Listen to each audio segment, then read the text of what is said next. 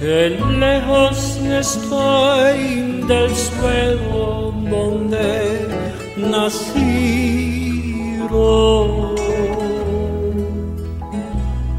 Intensa nostalgia inundar mi pensamiento.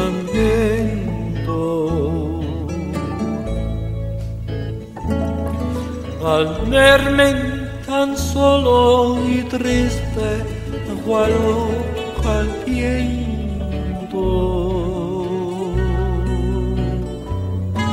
quisiera llorar, quisiera morir de sentimiento. Oh tierra del sol, suspiro por verte, ahora que lejos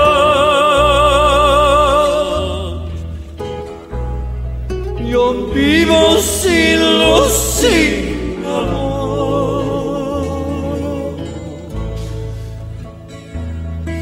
Al verme tan solo y triste, cual hoja al viento,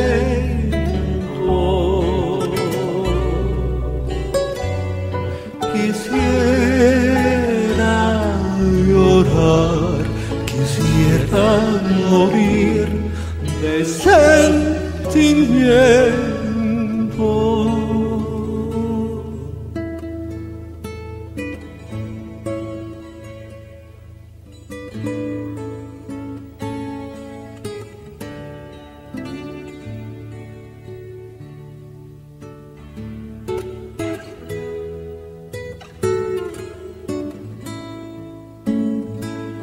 When were you the fourth one? Oh, no, sorry. Hi, everybody. Welcome to Ornate Stairwells. I'm Autumn. I'm joined as always by Nia. Hi, I'm Neve. And we have a guest with us to tell us all about Marvel movies. That's right, Lem the cat. We have two. God. Yeah. Okay. No, you're not jumping up there. You're not jumping up there. Okay. I believe your words, when asked if you were ready, you said, "I'm always ready for chaos." So, Yeah. I wasn't wrong. So we're joined by Emily. I don't know if you want to introduce yourself. No, I really don't want to. Yeah. you've watched all the Marvel movies, and we asked you for a top three. No, that's not accurate. Yes. That's not Yes, accurate. that's not because accurate. There's a new Thor movie, and I can't watch it because I refuse to go to the theaters. So you have Especially watched... for the Thor movie. No, I would pay money to see it. No, if it but, was on like- streaming, I would buy it. I know, to but, watch like, it and complete my I'm list. saying to risk COVID No, I will not. for a Thor movie. Yeah. I will not do that. I will do a lot of things, but that is not one of them. Now a Jackie Chan movie, maybe. No, even that. Yeah. Still, it would be more of a debate. Anyway, so you have watched every Marvel movie except for the new Thor and every Marvel show, and you've given us your top three and your bottom three. Do you want to run us through that? I'm going to do the Ow, top or the yeah. bottom first. But that can't make me bleed. I don't know. Which would you prefer, bad or good? Start with the start with the good. Yeah. Good. Okay. So, in the number 3 place, I would say it's a tie between Black Panther and Shang-Chi. I liked both of those. Yeah. Yeah, they're both equally good, I feel like. Number 2 is Moon Knight, because I have the hots for Oscar Isaac. I was going to ask, what percentage of this is that Oscar Isaac is hot? I mean, it tilted the scales, sure. And then, in my number 1, the best of all of the Marvel that I watched is the most recent, aside from Thor. Thor doesn't count. Ms. Marvel, the Yeah. Disney Plus series. Which is the, like, teen drama one. Yeah, it's like teen drama meets Marvel. It's just chef's kiss, as far as I'm concerned. And of course, all of these in my top list are because there's diversity, and obviously the other actors who are not white make things a lot better and more palatable. Now, bottom 3. Okay, so bottom 3, I would say in third place would be all of the Spider-Man movies, because I really don't like them. Except there's one that gets slightly higher. So the one that's gets like some kudos was Spider-Man Homecoming. And only because it had the, in my opinion, the best end credits scene of all of the Marvel movies. Yeah. It made me laugh. That's the Captain America one, right? Yeah.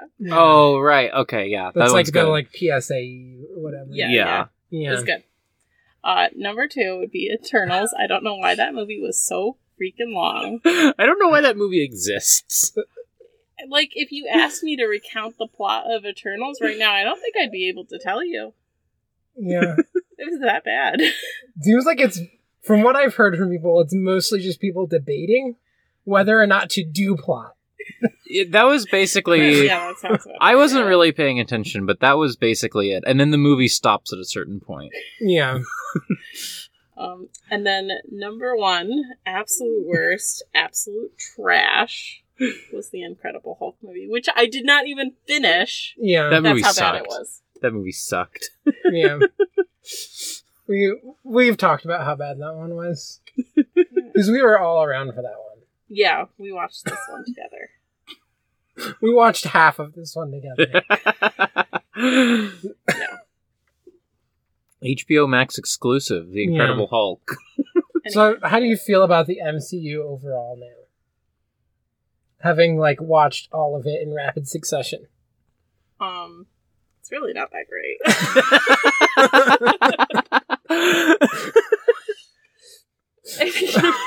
Yeah. You know what you should do sometime is just tally up all of the runtimes of everything to know how much Oh my God. I'm sure Yeah. someone's done Doing that. this. I'm sure someone's done that. Yeah. You should do that and be like, Emily, did you know you wasted 60 hours of your life or whatever? It ends up. Well, No, it's probably more than that. But I just remembered when we watched The Accidental Spy. I told this already on the podcast, but I was like trying to be nice. But I was like, how does that compare to like some of the MCU stuff you're watching? And you just said, it's so much better.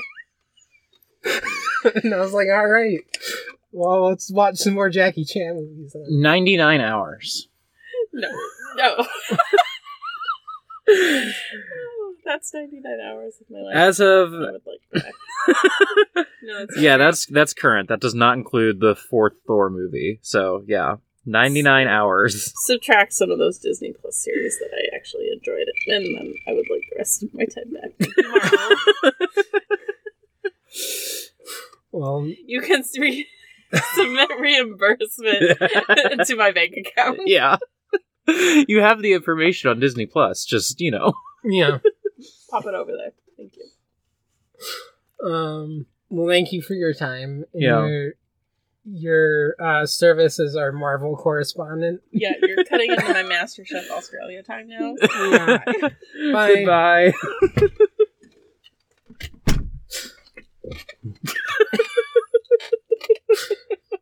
Anyway. Hi, everybody. So I watched one movie. Yeah. You watched how many movies? So I left the spaces for me to plop Yeah. them on in here because I wanted 'Cause- to just reveal them one by one to you. I There's decided. one movie I know that you watched. Everything else here is going to be a surprise to me. I have not looked at your letterbox specifically Yeah. in days. Because at one point, you were like, oh, you're going to be so surprised. And I thought about looking at it. I haven't looked at your letterbox. I barely even opened it. I'll quick run through everything that I've done since our last episode. Yeah, you've also watched a ton. Well, I don't mean every movie I've watched. I'll just Okay, update listeners. okay. Because I haven't done a just like, oh, I'm hanging out podcast in a little while. Every podcast I've done this last week has been like, we're doing a thing. Yeah. This is just me hanging out a little bit. I'm- so- I'm putting in the one that you know. Just already in there for you. So. Yeah. So one, I watched the Fairy Tale movie.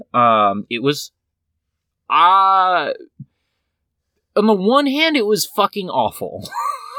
Yeah. On the other hand, Oh, I no. do understand why that franchise was popular now, which is Yeah. all I wanted out of that movie. Like, I thought it was awful, and I'm not going to watch any more Fairy Tale, but what I wanted to know from that movie is why do people like this?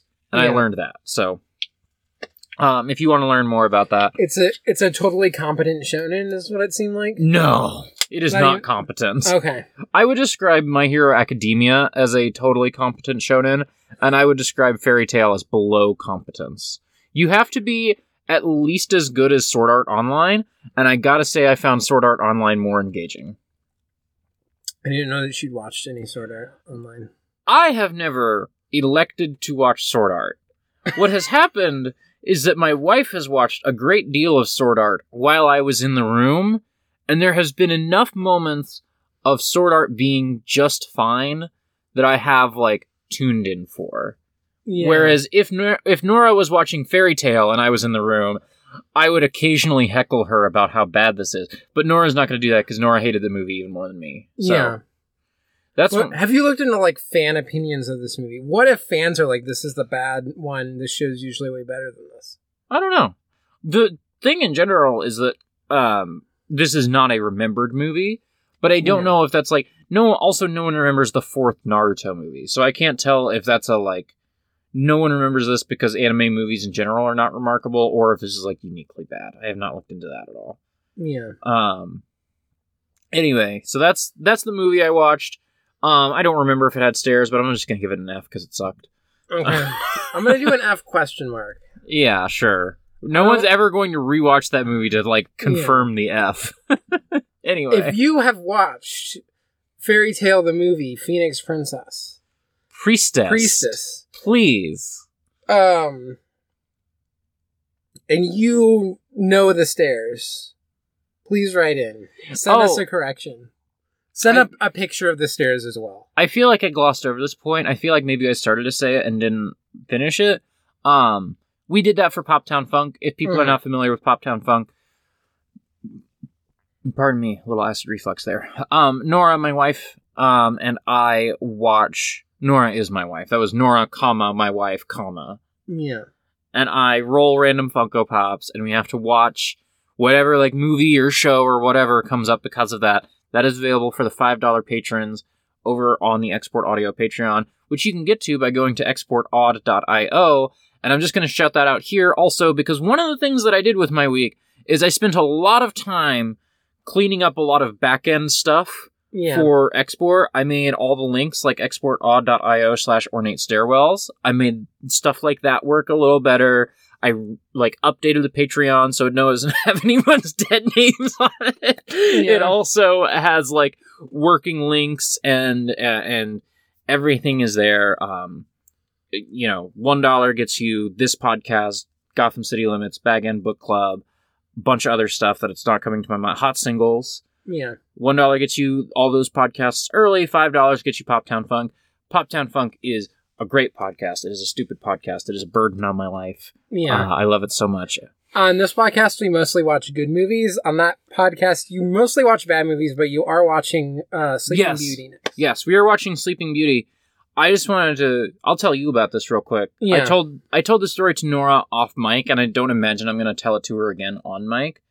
So, Sleeping Beauty, one of Nora's absolute favorite movies. Like, genuinely, right behind Star Wars as her, like, second favorite movie. Like, she probably likes that more than any other Star Wars movie besides the first one. She loves Sleeping Beauty. I, in my head, when we got Sleeping Beauty, was like, oh, I think I'm probably going to like that movie fine, but it's going to be a little bit of a bummer for Nora to be so excited and for me to just kind of be like, on it, because that's just not a thing I enjoy a lot. I sort of impulsively went and watched one musical number from Sleeping Beauty, and I was just totally blown away. Yeah. I was just like, holy shit, this movie's going to be good. Yeah. Honest, like, in terms of, like, the quality of the actual movie, I don't know if Snow White is actually better than Sleeping Beauty. It's been a while since I've watched both of them. Snow White in my head is always just like, man, if I want some classic-ass fucking Disney, I'm gonna go to Snow White, because that's, like... I don't think they invented rotoscoping, but, like, it pioneered rotoscoping as an animation technique. Mm-hmm. Yeah. Like, it is just stunning as, like, they did a feature-length hand-drawn animation film. I would love... I don't have this in me. I'm not this person, but I would really enjoy a podcast, maybe from someone who, like, was a Disney adult, but is not currently, like, in it in that way. I would enjoy a podcast of, like M would be great for this. I don't think they would want to do it, but, like, going through the Disney animated canon, like, all the 2D animated feature films. Yeah. I would love, because I'm not going to make time to watch all those, but I would love to sort of get a survey of, oh, here's what all these are, here are the ones worth watching, you know, whether that's because they're particularly exceptional or because, like, oh, you gotta see this one, it's so bad, you know? Yeah. I would love for someone to do that show, and if anybody in our audience, because I'm sure a million shows like that exist, if anybody in our audience has something that you think has the right vibes of, like, cynical about Disney, but not just, like, we're here to point and laugh, you know? Yeah.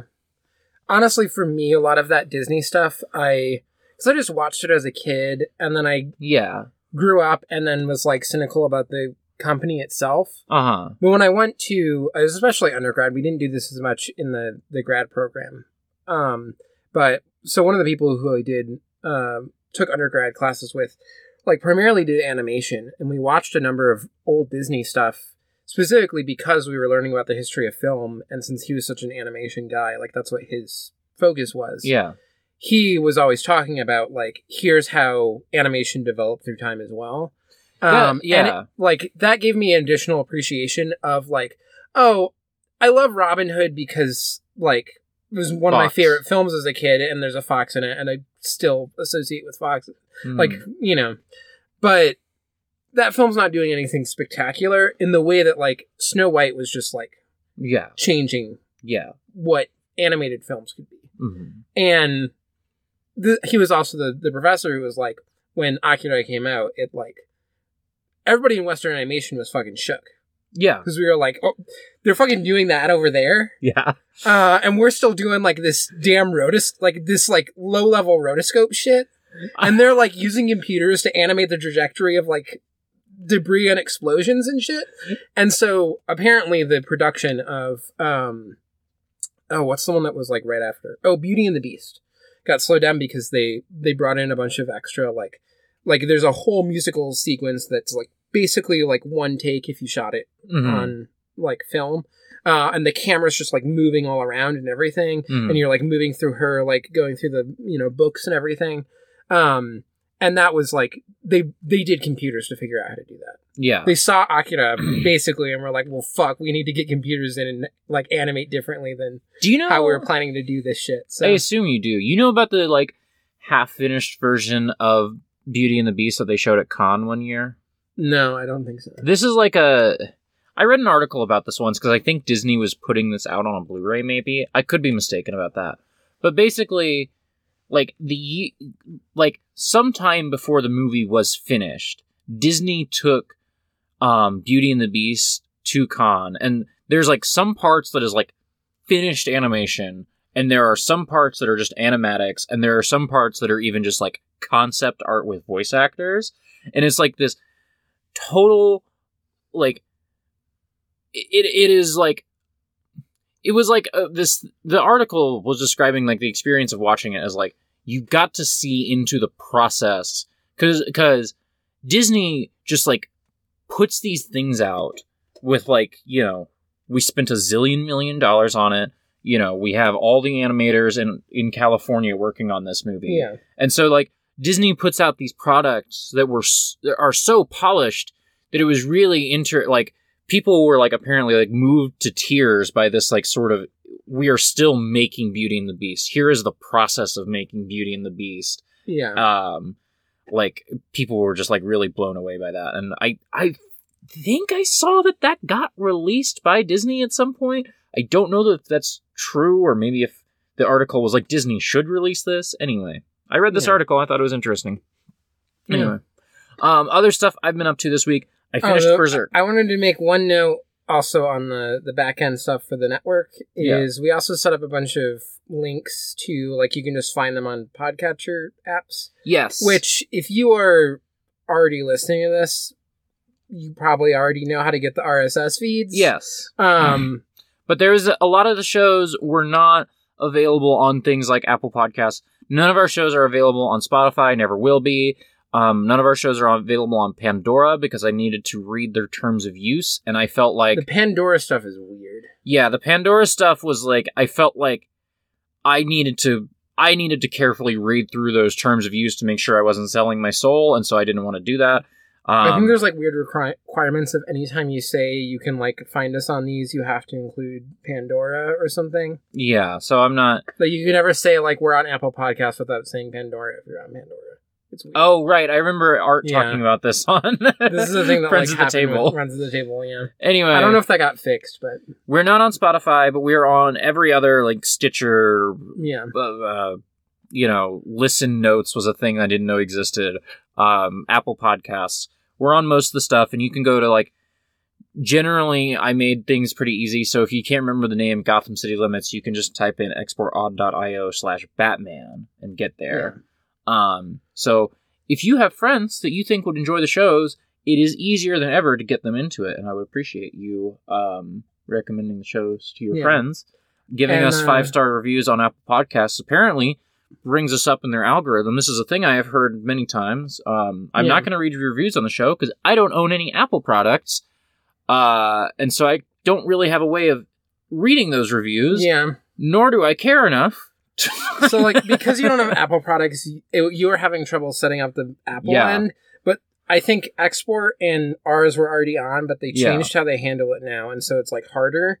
So I ended up setting up the rest of the podcasts. Okay. But this is a note. When I set that up, I saw you can do a channel. So if people go on Apple Podcasts, you can follow a channel that's basically all of the Export podcasts, except, I think, ours and... Export you have to call it Arcanum. You cannot Ars Arcanum. You cannot call it Ars. I just like sometimes when I'm typing, I will just do that, and now that's just in my head. But yeah, so those two won't show up. You'll have to add those separately. But there is like you can just follow all the podcasts by like going to the network page, whatever. So if you find one and click on, it should be like a thing that you can easily click on. And I will see the reviews because I do have access to them. And so if you like my work, please go rate and review Ghost Ivy. Ghost Divers really well. Yeah, please. Because I got someone who gave us a 1-star review and said that I need speech therapy because I say like too much. And I did have speech therapy as a child because my voice was too faggoty. And so fuck you. I kind of wish my voice was as faggoty as it was when I was a kid. Anyway. So, yeah, I just have like a big chip on my shoulder about this review specifically because of the speech therapy comment. And I Yeah. just want people to like bury it by giving us good reviews. So Anyway. that's my request to you.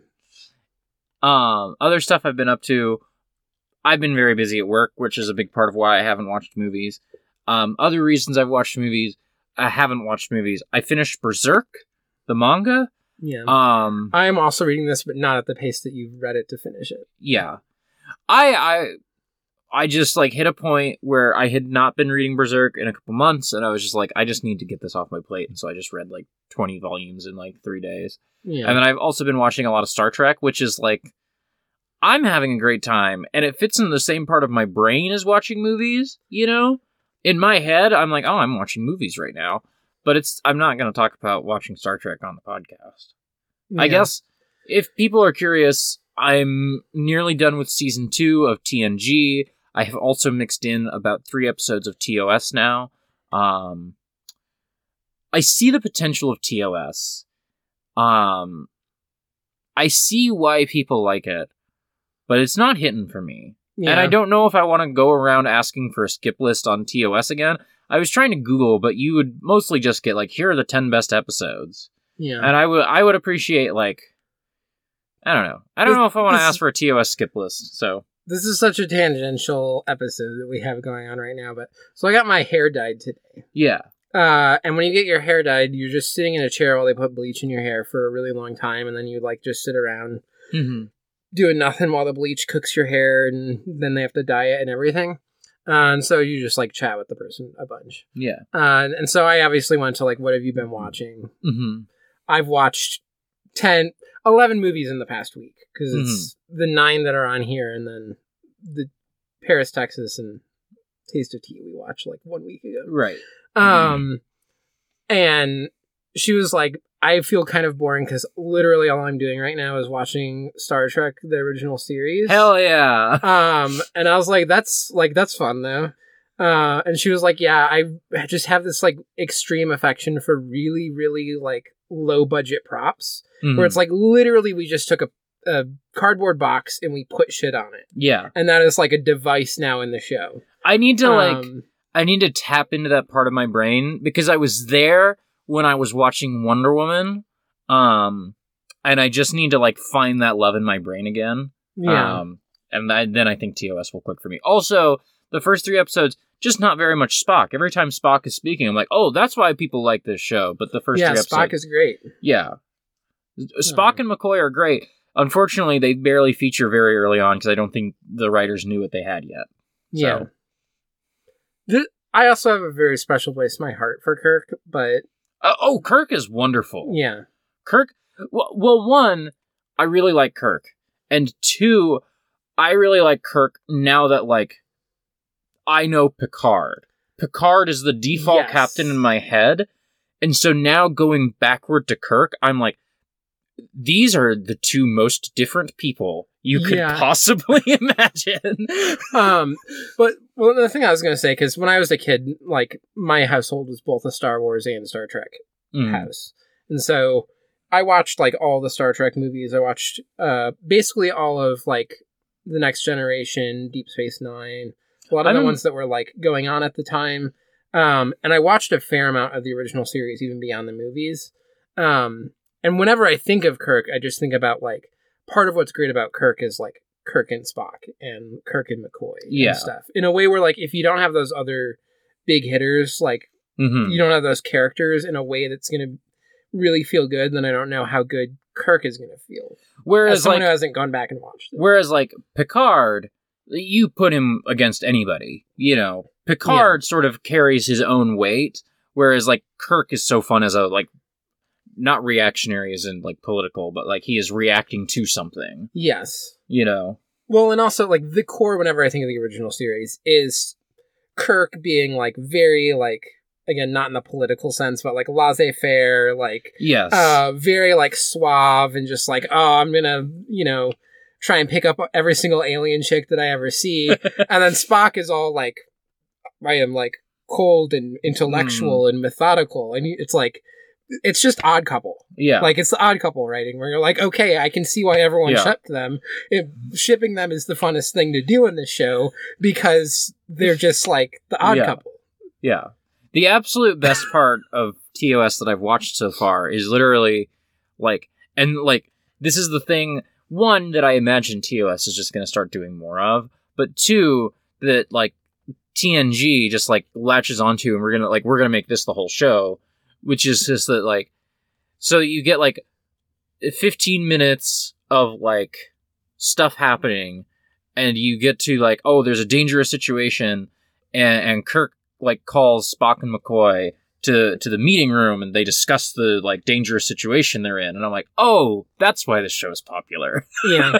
This rocks. Well, Also, I love, real quick, I love Captain Kirk's faggy little high heels. yes.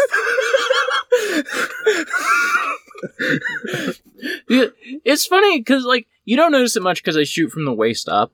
In the, like, newer show. I mean, that show's also like 30, 40 years old now, but, like, Yeah. in TNG, you don't notice that they're all wearing, like, heeled boots, but in TOS, you notice it constantly, and Shatner just wears them so faggy. Yeah. He's just strutting around. Again, like, what else are you going to do with the show other than ship him? He's the femme, Spock is the butch. Yeah. Like, but then sometimes, like, Spock's a little bit femme, and Shatner's, Kirk's a little bit butch. It's fun. So yeah, that's what I've been up to. Anyway, like a half hour into this podcast, shall we get to the 9 movies that I watched? Before we get to the main movie. Yeah. Since this is all just me, I'm gonna, like, probably try and move at a clip through some of this stuff. Sure. Also, I'm doing these. I've revealed the one that you definitely know. Well, also, real quick, I do know that a number of these you have watched because they're like, you would text me and be like, oh, you're going to be so surprised that I watched this. You texted me that a couple times. So, like, there will be times where I'm able to interject and be like, oh, you watched that? Shit. Oh, let's talk about it. So Yeah. So this first one, you might not remember this, but might not be that much of a surprise to you, which is Come Drink With Me. Oh, King right. Ham. So we actually started this after we recorded last episode. We were like, we have time. We recorded like less than an hour. We can watch a movie. And you were so sleepy. We like I made was it maybe so 20 minutes fucking in. sleepy. And I couldn't remember when this part happened, so I was just like, yeah, let's just stop. Literally, because I was just like, well, I'm going to finish watching this because I love this movie. I picked it back up, and like 2 minutes after we stopped is when the drunken cat character comes in with his band of children, and they sing a song, and I'm just like, God, we were so close. We were so close to this movie becoming amazing. The part that I saw was just Dragon Inn. It was the same movie. Yeah, and there's definitely similarities here. Yeah, that's not a complaint. Dragon Inn is a great movie. Yes. It's like when we watched Dragon Knight, it had been a while since I watched Come Drink With Me, and so I forgot how similar some of the stuff is. For obvious reasons, this is before he moved. Yeah. This one is a lot less heavy-handed in its political metaphor about like communism destroying culture or whatever. Yeah. So that's a point in its favor in my book. Yeah. I do think that the fights in Dragon Inn are better. Okay. The final fight in Dragon Inn is great. It's fucking incredible. Against like that one guy, just like everyone like having their turn at him, and the best parts of Dragon Inn are the start and the end, and everything in the middle like kind of goes up and down, I feel like. Yeah. And both of these start very similar in that like it's basically in an inn. Mm-hmm. The main character kind of strolls in, people are like messing with them. In this case, it's a woman who is dressed as a man, and in the way that it always is in these things, for the viewer it's very obvious that this is just a woman, but because she's wearing like a masculine shirt or whatever, all of the characters are just like, little brother, sir, blah, blah, blah. But and then she, they're like trying to mess with her and kill her, and she just like is very confident and doing all these little tricks that are turning whatever they're trying to do back on them in a comical and fun way. And she's like, "Oh, I didn't take any offense to you slipping and accidentally throwing a knife at me or whatever." Yeah, that kind of stuff. But yeah, and so then she's trying to find out this information, and then Drunken Cat comes in, and he's this drunken man with a bunch of school children, basically, who sing songs. And they sing this big number when they first appear, and then they're like, "Oh, weren't we so entertaining? Like, can you, like, pay us?" They're basically trying to get some food, some money so that they can eat some food at the end. And then ends up overhearing her, then is starting to give her information by performing songs, but in the songs doing coded information that's telling her information about where to find the, like, person that she's looking for. She ends up getting really injured. He goes and, like, rescues her. They end up teaming up and, fighting on. But part of what's so fun about this, one is that just, like, that jokey sequence in the inn is really good in this one. Yeah. It's also good in Dragon Inn, but I feel like it's slightly better in this one. Also because you have the two characters, like the two main characters, you just really get, like, their personalities and them interacting in a way that's fun. Don't scroll down too far, because then you'll see those other ones. I'm just seeing you scroll. I'm just scrolling to get the name of the movie in the thing. Oh, yeah. And what else was I going to say? Oh, and the other thing that's incredible about this that I just don't think Dragon Inn had in the same way is there's some stuff that I feel like must be, like, shooting on location at actual temples and stuff. Some of the shots of, like, landscape and, like, architecture is just absolutely fucking incredible. It's fantastic. Just making this aerial, that's all. Oh. I mean, let me do this. Do format painter. Oh, thank you. But yeah, so it's a great fucking movie. After watching it, I was like, Dragon Inn, I think depending on what you want from these movies, Dragon Inn could be better. If you want really good fight sequences, you're going to get more of that from Dragon Inn. Mm-hmm. But if you want just, like, a really fun time with good characters and some incredible shots of, like, the landscape and things, Come Drink With Me is going to give it to you. And I don't remember the stairs in this because it was a while ago. And there were some nice stairs in the inn, but they're, like, the same type of stairs that's in Dragon Inn. I feel like that was the only stairs we rated in Dragon Inn, was the inn stairs. So yeah. But I just don't remember if there was, like, more of a scene on it or not. Yeah. So then, and also this, along with the next two that I'm going to do, are ones that I watched while I was deep cleaning my house. So I'm just going to paste both of these in because I'm having trouble doing it, but neither of them are going to be, like, blowing you away. Okay, I knew about one of these. So, Meet Me in St. Louis, I watched. I've now watched 3 Judy Garland movies pretty close together. I don't think I finished talking about The Pirate, but I think The Pirate was my least favorite. But also, like, so my favorite by far was Summer Stock. That one was just really good. I would recommend that to people. I felt like The Pirate had higher highs, but much lower lows. Mm-hmm. And Meet Me in St. Louis just kind of consistently, like, the songs are good, but sometimes a little stupid. Aside from Have Yourself a Merry Little Christmas, which is fucking incredible. Yeah, that's the greatest Christmas song. That is the high of this. The second greatest Christmas song. Yeah. But then also, like, I just was not that invested in this plot of, like, the tension of the entire movie is, so there's the daughters who want to get married, and then the dad gets this, like, job offer basically from his company to move to the offices in New York City from St. Louis. And then the whole big drama is like, oh, but they're trying to court these guys here, and we don't want to move to New York City. And, they're living in this massive house with, like, the mom, dad, grandpa, a housekeeper that they pay and, like, keep to help them take care of the house, and, like, 4 daughters and a son. And on this one man's salary, he's able to support all of them. And they're like, oh, us people, we're not rich.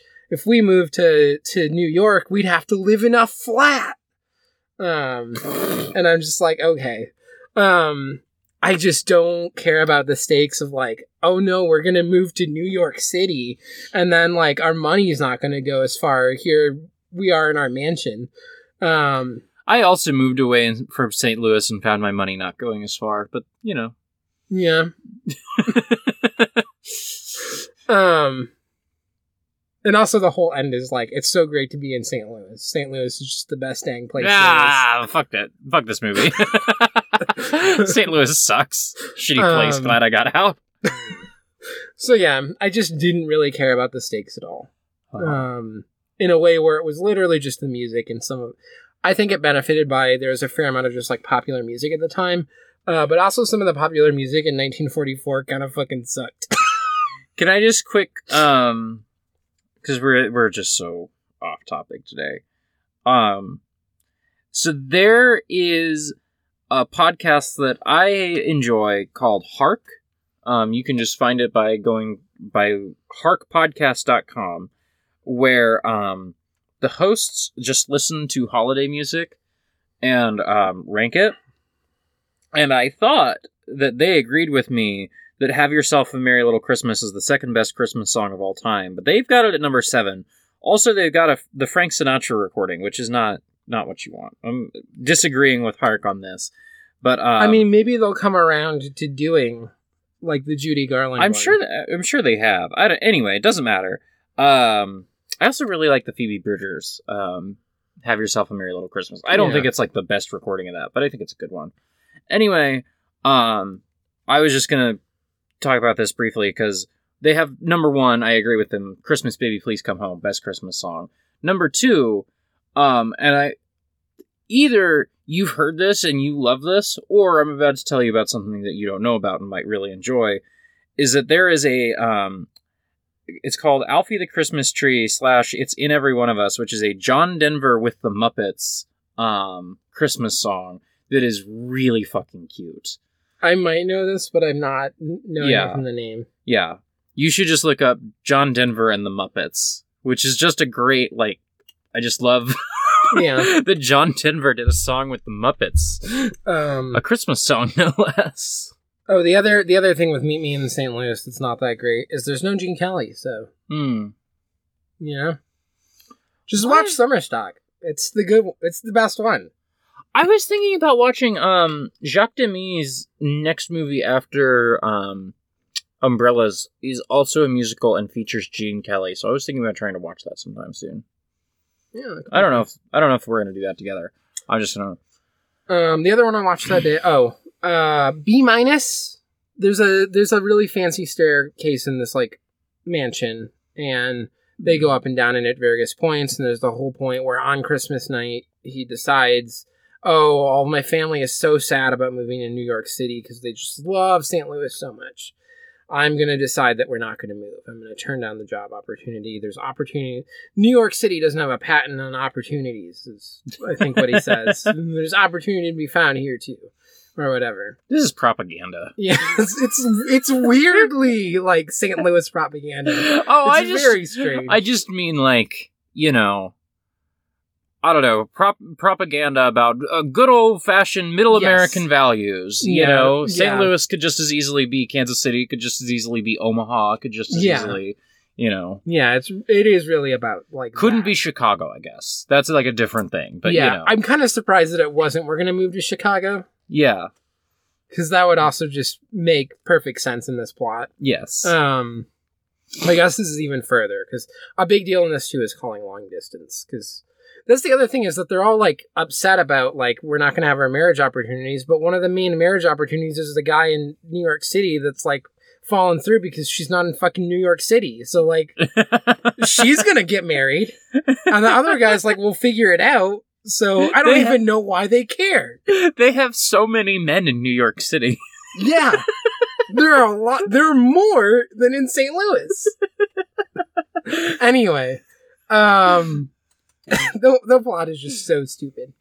But the moment where he has this change of heart, and it's Christmas Day and everything, Christmas night, so the evening, he suddenly decides, and then he calls for everyone, and they run down the stairs, being like, "What's happening? What's happening?" So it does serve a significant part in the plot, but it is also just some old people mansion stairs that, honestly, if you're rich old people with a mansion, you can have even cooler stairs than this. So, Yeah.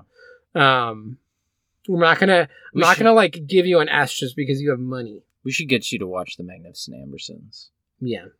That's some fucking stairs. If it was still on Criterion, I would have watched it this week. Oh, is it not? Okay. Yeah. Yeah. I don't hold that against you, though. Yeah. Not that I would have either way, but...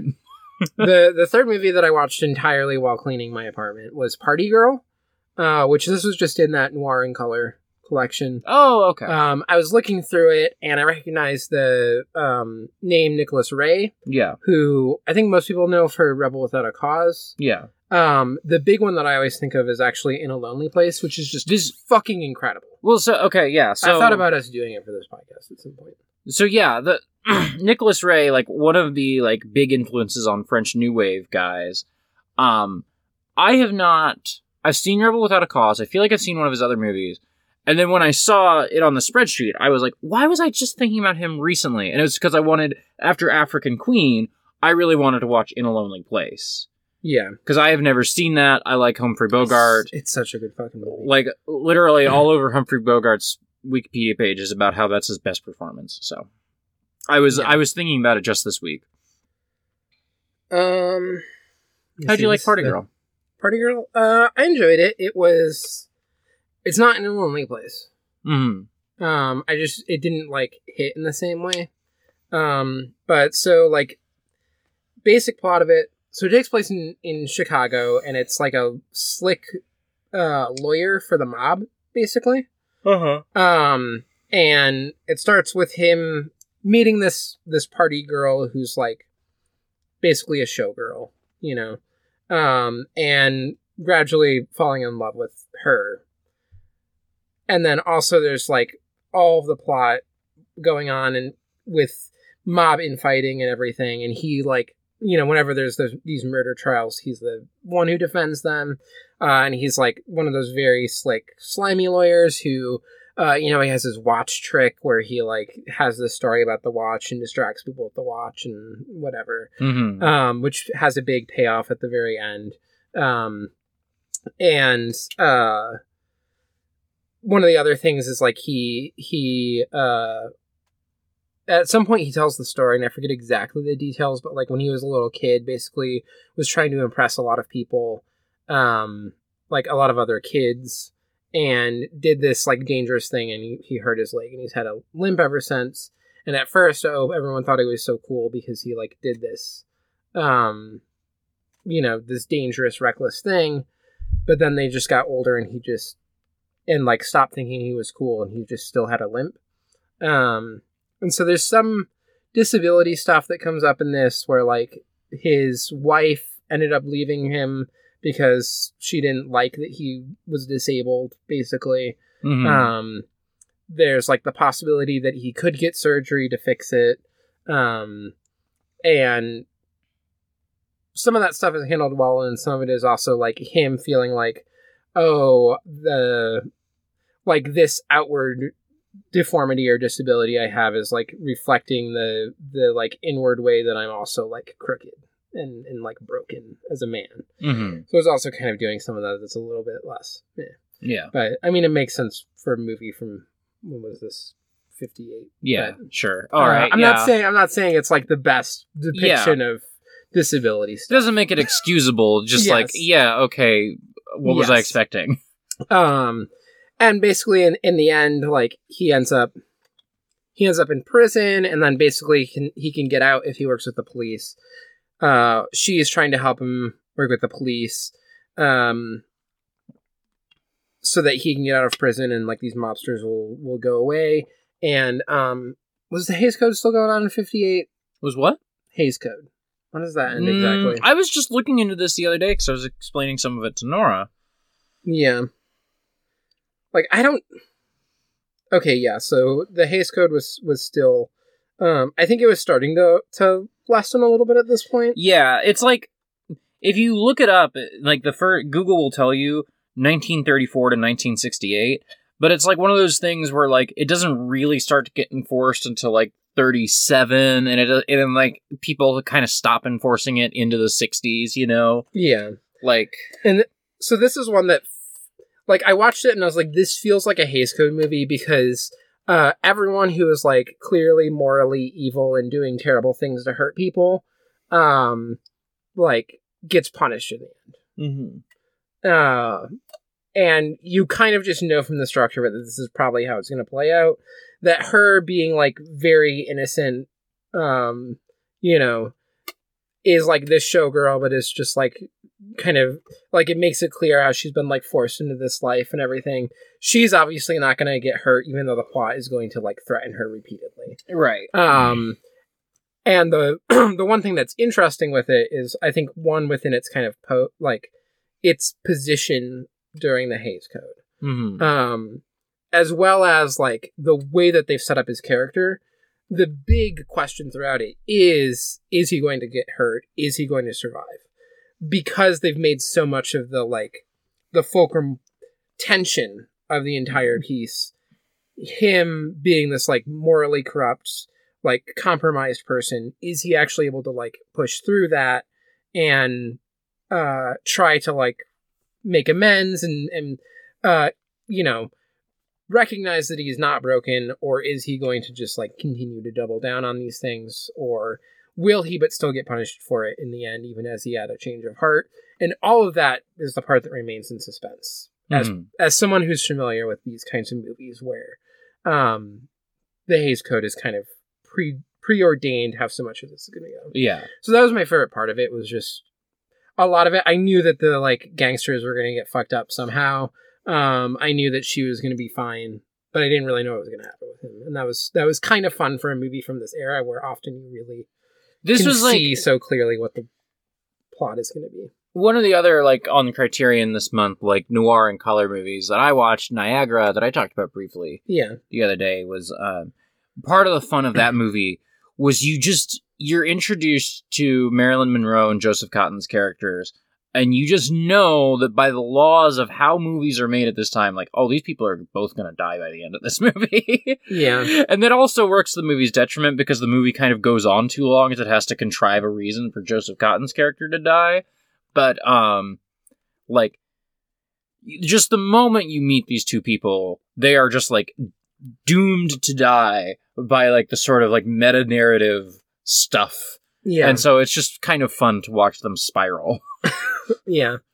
Yeah, it was an enjoyable film. The colors are pretty good in it for, you know, like, it has that kind of feeling of not super early color, but still, like, in that period where sometimes colors were just, like, weirdly vibrant. Yeah. That was also how I felt about Niagara, where it was like, I don't know if this was the director's first color movie, but it sort of felt like, well, let's just put all the damn colors on screen. Yeah. Let's just do all of them. And I do not remember if there are any stairs in here. I know there are parts where it is, like, notable that they are, like, upstairs at a place or whatever, right? Like, there are times when you are, like, intentionally supposed to know what, like, floor they are on and things. But also, I think it is made at that time in, like, a type of studio environment where you don't actually see them walk upstairs usually. Yeah. You see them starting to walk upstairs and then cut to, here's the other floor, and they're finishing walking up the stairs. Yeah. So I put question marks because maybe there was some. Like, I feel like there were stairs in this movie, but I also could not tell you any stairs in this movie. So yeah, I think there's just a lot of parts where stairs are suggested. Mm-hmm. This next one? Yeah! This one you guessed. I guessed this. From my call for questions email. Yeah. Although I did watch multiple movies where crimes are happening in the heat of summer. But I did watch In the Heat of the Night. Yeah. Hot Summer Night. This movie was fucking incredible. Yeah! This movie fucking rocks! I'm saying! Sidney Poitier's, like, acting is just... He's fucking incredible! Yeah. The parts in this, like... You know, I kind of knew the basic premise of this, which you've talked about before, but basically, a man is found dead by a police officer, in the street, and then they're looking around to find who did it, and run across a black man, and they're just like, well, the black man must have done it, and they take him in, and he reveals in the course of questioning that he is a cop, and then they're like, whoa. We gotta like shift gears a little bit from just immediately pinning it on this guy. And then, they call up like they are even like checking in on a supervisor to make sure that, it really is who he claims to be. And the supervisor is like, no, he's like, my best homicide detective. My best homicide detective. You should put him on this case. And they're like, oh. And so then it's just a bunch of racist white cops who have to work with this black cop to solve a case. And there's a part where I was like, I was getting a little bit worried because they're going through it, and like he keeps like disproving all the hunches that they get, which they're like clearly just trying to find someone who they can say they did it, so they did the job. And he keeps kind of actually having evidence and pulling those out and saying blah, blah, blah, and like going and talking to people to get more clues of places to go to look. And he has hunches and stuff. And then he ties it to this like guy who owns like a cotton plantation. And then they're like, oh, you just want to get him. You're as bad as us. And the movie wasn't going to fully go that way, but I thought there was still going to be a part where they like kind of like it ended up not being him, and I was like, oh, I don't want it to be that. But no, there is still the moment where he's like, I was a little bit blinded because I did just want to get this guy because I knew that he did it, but he did have accomplices, and I was not like paying attention to the fact that there was evidence that he needed to have accomplices. Yes. And so in addition to getting the rich plantation owner, they also get one of the police officers. Right. This is like kind of spoiling. Oh, who cares? Whatever. The point of it is not really who done it. Yeah. But the part that I was just struck with was like being like incredible. So one is that some of this has like there's the other main cop who's like the sheriff, and who ends up kind of coming around on this guy gradually throughout it. Yeah. And a lot of that reminded me of there's a story that Studs Terkel loved to tell that was about a man who went from being the like Grand Cyclops or something of the KKK to organizing a union of black women. And telling the story of how he like gradually came around and changed, and like, through meeting people and stuff was able to like confront his prejudices and realize how wrong he was, and ended up finding more commonality with these people. And it's a great story. And I think it's a story that like, in the 60s through the 90s, people love to tell because it's a feel-good story about how white people can change and be less racist. And this is a little bit that. But there are some moments that, like, in this movie that, like, kind of challenge that and push at it and make it not just this, like, pure feel-good thing. And the best is the part where, what's the Tibbs? Yeah. Sidney Poitier's. Yeah. They call me Mr. Tibbs. Yeah, Mr. Tibbs. He's staying at the home of the sheriff. Real quick. Our friend Crystal recently watched it, and in her Letterboxd review, like, hit on this same scene, and I'm so tickled that you two both keyed in on. Yes. This has always been my favorite part of the movie, but please go. Yeah. And so, there's this moment where they are like, they're just alone in this white sheriff's home, and they're just sitting, and throughout all of it, like, Tibbs has just been having to deal with like all the tensions of these white people that hate him, and clearly he just doesn't want to, in the way that is, I think, relatable if you're sometimes in scenarios with people who are prejudiced against you, and you have to just kind of deal with that. And so he's just like always trying to manage these, and it's just like clearly taxing on him to have to be in that position at all times. And finally they're just in this home, and he's like, I can maybe finally start relaxing. The white sheriff seems like he's relaxing. He starts talking about how he's like lonely and everything, and I'm like, yeah, I feel the same. And then immediately the white sheriff turns. Yeah. And is like, no, Yeah. Like, we don't feel the same way. Yeah. You can't feel the same emotions as me. Yeah. You can be a great detective, but you can't have, like, the same emotions as me. That's too. literally almost exactly what Crystal said in her, her letterbox. Like, I am more willing to accept that you're smarter than me than you are as human as I am. Yeah, and it's fucking incredible. Because there's still the feel-good moment for this being a movie in the 60s, where at the end, you know, he's seeing him off, and he's got the whole, like, oh, we're buds now. You know, Jackson also recently watched this, and I was texting them, and I was like, yeah, I do think it still kind of ends on sort of that, like, sappy feel-good moment. And Jackson was like, I don't know. I think it sort of has that, but I think, like... They never resolve what happens Yes. in, like, the sheriff's home. Well, like, what Jackson said was, like, they have this feel-good moment, but the sheriff would still absolutely call him the N-word, you know? Yeah, well, and the sheriff... Well, that's also the thing of, like, we more see it from the sheriff perspective of, like, yes, I respect you now. Mm-hmm. But we are already kind of seeing that, and we never fully get that, like... We don't get the scene in the, you know, in the home resolved. We still just kind of get him... There's a very easy way to read the end as, oh, this white man has a black friend now. Yeah. Who is going to say my black friend? Yes. You know? And that doesn't actually fully resolve it. Uh-huh. And so I think there is a way to be cynical about, it's look, they can see past, like, thing. But, and I think some of it too is that just, like, Sidney Poitier is playing the character so well that it just refuses to ever let it fully fall into just that. You should. I believe it's not on the channel anymore, but if it comes back, you should check out No Way Out. It is, I believe, Sidney Poitier's, like, first major role in a film. It's from, I want to say, 55, could be off by a little bit, but, like, very similar premise, very similar scenario, but it's such a weird movie because Poitier is never... People are always talking about him, but he very rarely gets to stretch his wings as an actor.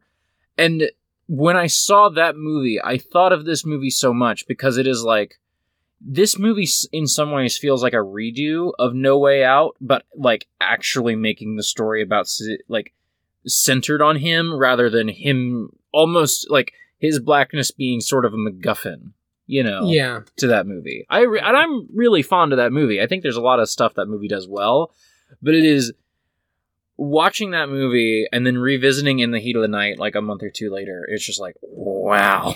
Yeah. In the Heat of the Night's fucking incredible. I love that movie. You ready for this next one? This is the big one that I don't think you know that I watched, and I'm expecting a big reaction. Okay. And before I put this in, I've never seen this movie before, which I also don't know if you know. Okay. So 1976. Yes. You've given it a B for stairs. I did an F with a question mark for In the Heat of the Night because I don't remember. I don't believe there are any stairs. When I talked about that recently, I don't believe there were any stairs. 1976. What do we... I think Taxi Driver's 1976. I imagine you've seen Taxi Driver. I've seen Taxi Driver. It's hard to imagine you hadn't seen Taxi Driver. What else came out in 76? Man Who Fell to Earth, but you've seen that. 76. Just trying to think. There's not a Spielberg movie that comes out in 76, I don't think. At least nothing that you wouldn't have seen already. If there's something that comes out between Jaws and Close Encounters that I'm not thinking of, I assume you would have seen it. I don't know. I can't think of what it would be. Movies, now more than ever. I did know this. Yes, you mentioned this. I forgot. I watched Mikey and Nikki. Hey, you know what movie rocks? Mikey and Nikki. Yeah! Ooh, it was fucking good. I watched a lot of good fucking movies. Yeah. Also, Party Girl, I forgot to mention this at the beginning, is kind of the start of this line of me watching a bunch of crime movies, but a fair number of them are not really about the crime in any way. Yeah. And Mikey and Nikki is one of the best of them because it is like, oh, something happened, something broke bad, there's like a hitman out after... Mm-hmm. The most incompetent hitman. Yes. After one of them, and they're like going around, but so much of the plot of it is not really about that. I mean, it is in that, like, they're going around together and trying to, like, escape the hitman, kind of. And then you get the whole, like, turn at the end, but... Do you know how this is was low-key, like, a wildly expensive movie, like, one of the most expensive movies of its day? Because... I could maybe see it, but... So, what had happened was, Elaine May, literally, she would just get Cassavetes and Falk into a location. There's no sets. It's all on location. And she would just let the cameras roll. And, there would be people, the actors aren't on screen right now. She's like, keep rolling. They might come back. And she would just be like... and, they're like, okay, we shot all the script. Just keep going. Just keep talking. And she would just, have them keep talking without a script and just, making things up and improvising. And, there's, apparently, the movie, if you just put out all the footage, it was, 60 hours of footage. Yeah. So just, a crazy expensive movie because film is not cheap. Yeah. Or there's, the cemetery sequence where they had to, shut down the highway, and Elaine May is just, shooting, 20-minute 20-minute takes where they have to shut down the highway so there's no car sounds going by. It's just a weirdly, bizarrely expensive movie. I love this movie. If you can't tell, you know I love this movie because it's the sort of movie I looked up weird production facts like that. You should... One thing, I mean, we're going long to where some degree I'm go just listen to the repertory screenings about this, but also it's fucking incredible. Yeah. Maybe that's a thing where I could imagine us after we finish Lynch, it's just let's play the hits. Let's actually do Mikey and Nicky, you know? Yeah. You should watch also on the Criterion Channel. There's it maybe is, I don't remember what it's part of, but somewhere on the Criterion Channel there is an interview with Peter Falk, about him going and asking John Cassavetes to be in this movie. Basically, Elaine May approaches Peter Falk, and then he goes and approaches Cassavetes. And Cassavetes is just yeah, sure, I'll do it. And Peter is Peter, I know him. Peter Falk is I haven't even told you what the movie's about. He's oh, no, I'll do it. It's fine, whatever. Yeah. Peter Falk's telling the story is really funny because they're just the two characters in real life. Yeah, it is. This is one of the most intensely real movies about guy friendships. Yeah. That I say as someone who was not really a guy, but was in those spaces at one time in my life. I have a coworker who I talk about sports a lot with, and now we just sort of talk about we started when we met, we were not friends. Yeah. And then we sort of started talking about sports, and we're kind of friendly now. And then we talk about all sorts of life stuff. He'll just tell me about oh yeah, I was at the bar last night, and I was talking to this guy, and he'll just tell me a story, you know. And it's weird because I'm not a guy, but when I talk to this friend, we're just guy friends. Yeah, you can turn it on. Yeah, I just remember what it was like to have guy friends, and I become a guy for a couple hours at work. I did not have quite that relationship, but there was a guy who I closed with a bunch when I worked at a coffee shop. The same chain of coffee shops, but different location, but also in Chicago. Yeah. Is the one that you work at. Yeah. We're not going to mention the chain. You can figure it out. Yeah. And yeah, he was he's the one that I joke around with some, where I think he was just too far into guy in your MFA territory guy for me to ever fully be able to get at just we're just guys hanging out on our shift. There was always just a part of me that was a little bit sneering with him, but also where it became part of the bit. But there was still the moment, the one that I always remember is he was talking about how much he loves Wrigleyville, which for people who don't know is if you go to Chicago to Wrigley Field, the neighborhood around it is called Wrigleyville, and it's primarily known for being where 50 sports bars are within like 5 blocks. Right. That's an exaggeration, but not really. Not by much. Not by much. And it's just the most like sports bro area. And he was talking to me like at length about how like he loves Wrigleyville because it's just like the like most like fucked up that like human beings can be. It's just like the like it's like where like like truly like pushing the boundaries of like society, because you'll like walk and in the alleyway will just be like some guy and girl having sex, and I'm like, my guy, go like 5 blocks over to Boys Town, which is literally in the same neighborhood as Wrigleyville. There are some basements I can send you to where you're gonna see stuff that's more transgressive than a guy and girl fucking in an alleyway. Dude, you should come to the coffee shop I work at. Men just have sex there a lot. That's just a thing that gay men do wherever they damn well please. Sorry to any gay men in the audience, but y'all nasty.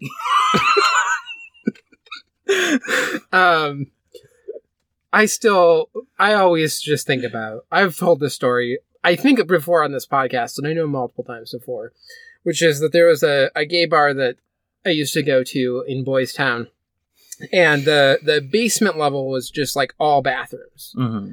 And the last time I was in there, I went down and there were just 2 guys fucking, and I just walked down right as the one man was coming on the other man's face. Uh-huh.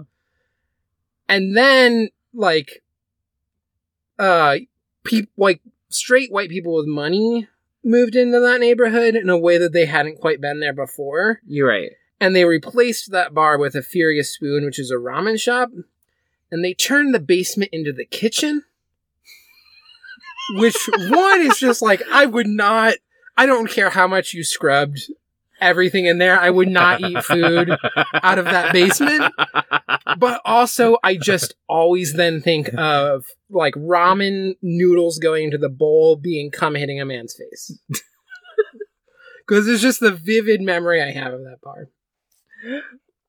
Anyway, that man also, not any of the gay men I'm talking about, the guy who I worked with, who thought that Wrigleyville was the most transgressive you could be, also had a little bit of that, like, Mikey and Nikki vibe.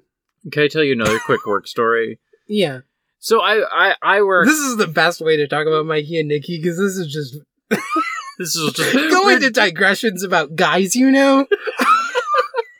This is just what the actual movie is like. Yes. So... We have By the way, he is Peter Das. We do know him by first name now. Yeah. Actual real life angel turned into human. Peter Falk. So I work really close to I feel like people who are not from Chicago don't get this. Like, one, people understand Lake Michigan's huge, right? I feel like people who are not from here, because I definitely didn't know this about Chicago before I moved here, like, people just go to the beach. Like, there are just, like, beaches on Lake Michigan, and people just go and have beach days like you would if you lived in a coastal city. Yeah. You know? You're probably less likely to go into the water.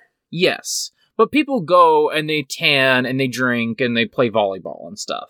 Yeah. Whatever people do on beaches. I don't know. I'm a shut-in. It's because... I mean, they reverse the river so that it will go to St. Louis, but it's because we dump all of our shit in there.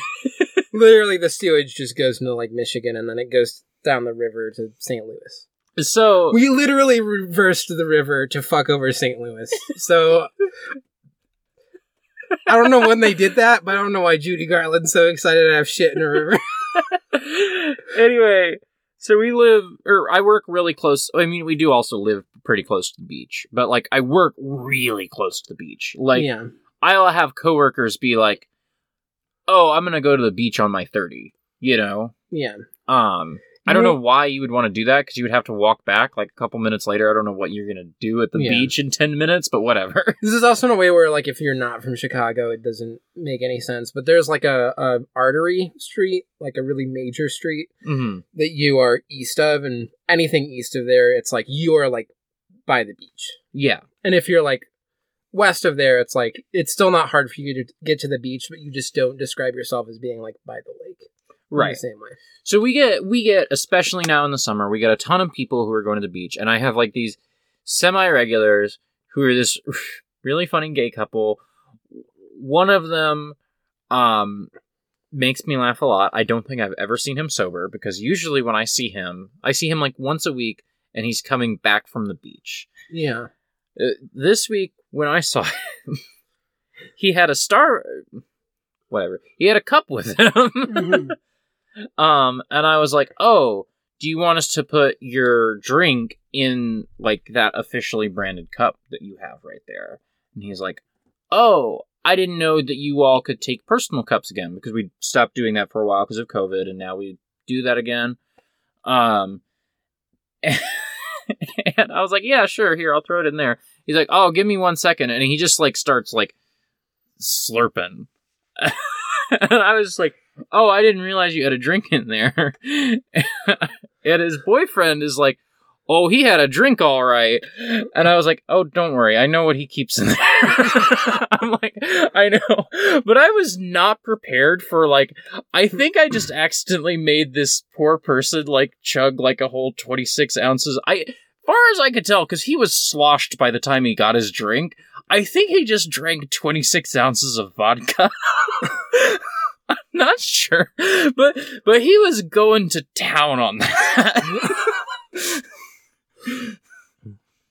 This is also one of the men who's come in the store who I've had to be like, could you please put on a shirt when you're in the food establishment? And he's like, oh yeah.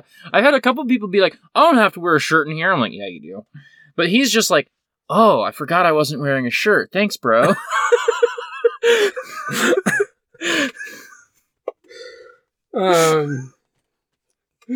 He's living his life. I don't know his name. Not that I would say it on the podcast, but I don't know his name. This is just slightly getting us back to the movie. One of the, like, wildest moments that just stands out to me. Like, there are, like, many great moments of just these actors being incredible actors working off each other. But there's one moment that just, like, really stood out to me. It was this one where I think it's Peter Falk's character. Mm-hmm. They're in, like, a like, diner or whatever, late at night, and suddenly it's just, like, I thought the phone rang. Like, what would happen if that phone rang? What if someone did that, like, had an office in here? And I was just like, this is such a weird fucking moment, but also, like, I've just had that moment where you're, like, at a late night diner with someone, and then you just start talking about the weirdest fucking shit. It was so real, but in, like, a very bizarre way. It just, like, wormed its way into my brain. I think about that diner scene a lot because, like, I've certainly talked about this on the podcast before. One of the things that I get most nostalgic for is back when I used to live near a 24-hour IHOP, and it would just be like, I had a bunch of guys who lived in the same building that I did, and basically, like, we would, like, study and have some drinks from, like, you know, like 8 to 11, and then we would go to IHOP, and, like, maybe we would bring a couple papers with us and we would, like, say we're going to study, but we would mostly just go hang out at this 24-hour IHOP from, like, 11 p.m. to, like, 3 a.m. and just, like, have coffee and cigarettes. and sometimes when I get nostalgic for that, I will literally just think of those scenes from this movie. Yeah. Great fucking movie. Everyone should watch it. Yeah. Okay, I'm going to put the next one in here. Oh, I've been meaning to watch this. Yeah. How did you like it? It was really good. Can you tell the name? Body Heat. Yeah. I have this just, like, in chronological order of when these crime movies were released. Okay. So, we have two more, one you already know on here. Yeah. But Body Heat, this is the one. I did text you a little bit about this one, but I didn't give you any details. For Mikey and Nikki, I did B, which I think is primarily the part where they're in the like apartment when he first calls, and then they're going down the stairs, and then there's the whole thing about, like, what if someone's out there, like, let's switch jackets and everything. But there's the whole part of them, like, yeah, and it is the reason why I gave it a B, which I think is higher than you gave it. One is the stairs look pretty good. Yeah, and two, there's a whole thing about let's take the elevator, and after Peter Falk's character, I have forgotten. I this don't know Mikey which one's or which. Nikki. Yeah. I think Peter Falk is Mikey. I have no and idea. I think Nikki is the... Yeah. John Cassavetes. John Cassavetes. But as soon as Peter Falk is like, let's take the elevator, then John Cassavetes is like, stairs it is. And they go down the stairs. And I was like, this was almost an elevator scene, but he knew. This needed to be a stairwell scene. So, be in my book for that. So Body Heat, I'll just start with the stairs and then I can talk some more about it. This is probably the closest of any of these movies. There's another one I'm going to talk about that also kind of fits into this, but this one I think actually has more just like erotic thriller tension to it. Where it is kind of the adult section. But not too much, but yeah. So I'll do a little bit and I'll get to the stairs and I'll rate them. So basically, I'm trying to remember the actors in this. Maybe I'll just pull this up instead of having to continue to do stuff on my phone, which is not. I watch so many movies that I'm like losing track of. So William Hurt, I believe, is the lawyer. Oh, is this a riff on Double Indemnity? Yeah, I think so. Okay, that's what I'm getting from the first. Yes. I've been meaning to watch this, and knowing that it is sort of doing a Double Indemnity has moved it up my list. Yeah. So he is this like kind of shady lawyer, and he ends up meeting this woman who's played by Kathleen Turner. Sorry, I was going to click on Lawrence Kasdan's Wikipedia page, and then I realized you were probably reading this. So Yeah. He did do The Empire Strikes Back. Well, if that's what you're... he wrote it, but yeah. I was just like, what else? I couldn't remember what all he'd written. That's all. I believe he also wrote Raiders, but I could be wrong. Yeah. Anyway, meets this woman kind of seemingly by chance. Kathleen Turner plays her.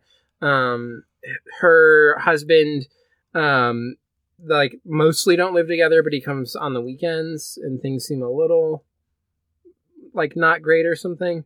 And then they start having an affair, especially because he's not there very often. But she's like very meticulous even early on, where it's like, I have to wash these sheets before the maid comes to wash the sheets, because not even the maid can know that I'm having an affair. She's like very, very careful about how she does everything.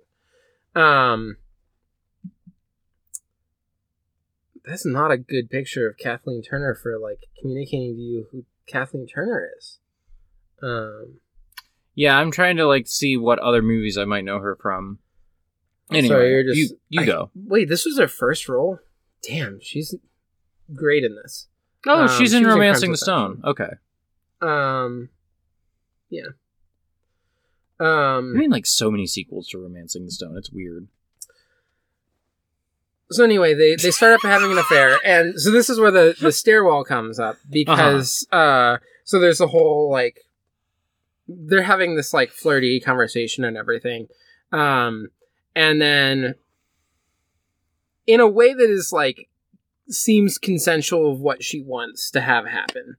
He is outside, she's closed the like glass sliding doors or whatever, and he's like looking at her through the window, and she's standing at the bottom of the stairs and looking at him, and then he picks up a like piece of like patio furniture or whatever and throws it through the fucking door and walks in through the like broken glass door and like grabs her and like kisses her. And she's clearly into it. This is like fucking hot to have a man throw a chair through your door to come in and fuck you.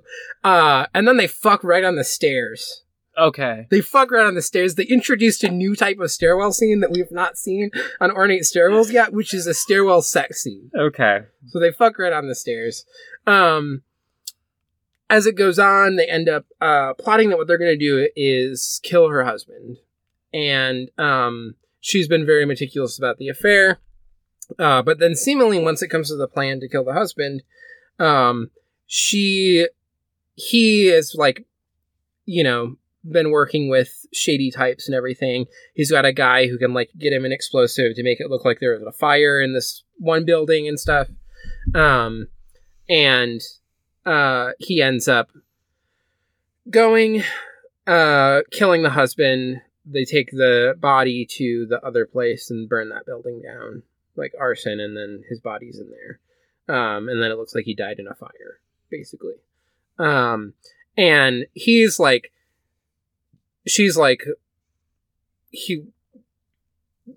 in comparison to how careful she was with like the affair stuff, seems a lot more like overeager with some of this stuff and like not being as careful. And she says like, oh, we should get him to like rewrite the will before this happens, because right now most of the money is going to go to this like other woman, like his like previous wife or something.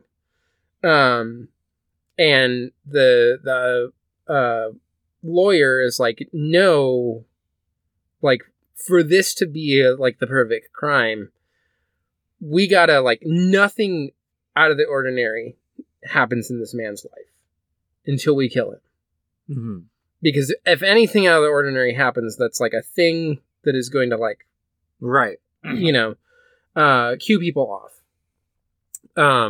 Yes, it would make sense to like update the will where it would be half to both of you.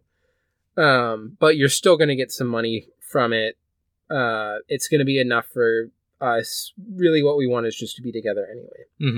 Mm-hmm. Then the murder happens and everything, and that involves the husband going down the stairs, so that's also fucking great for a stairwell scene. And then getting like murdered. There's like a whole scuffle and stuff. And then after that, he gets a call from another attorney being like, hey, like a week ago, it says that you did this, like, changed this will. The man's dead now.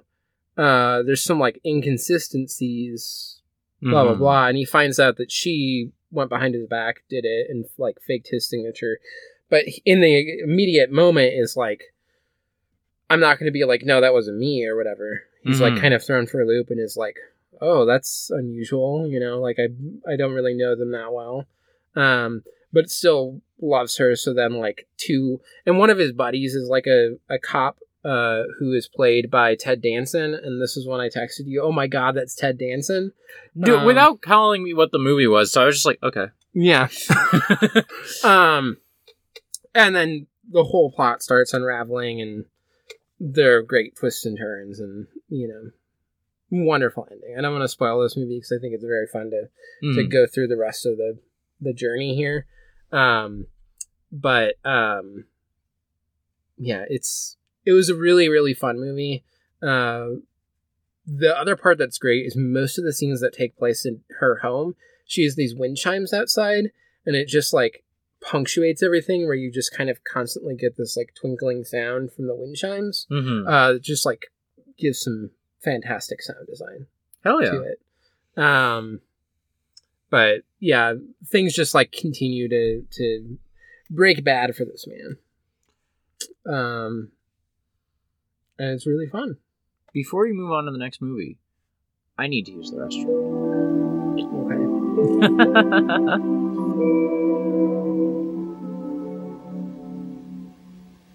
Have yourself a merry little Christmas. Let your heart be light. Next year all our troubles will be out of sight.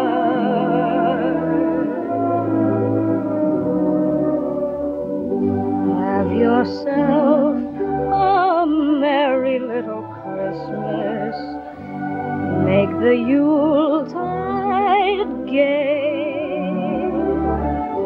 Next year all our troubles will be miles away.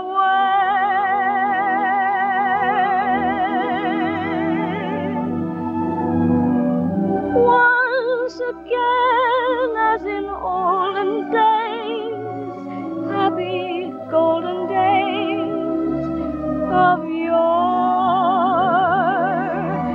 faithful friends who were dear to us will be near to us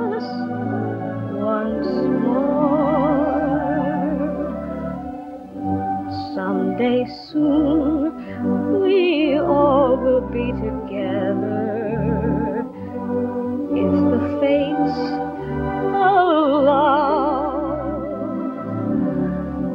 Until then, we'll have to muddle through somehow.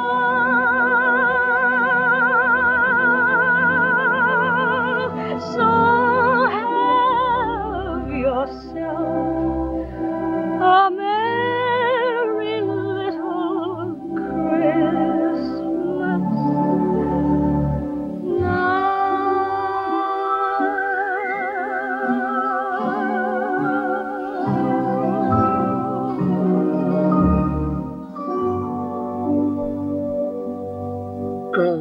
So Autumn's still in the bathroom. I'm checking Twitter.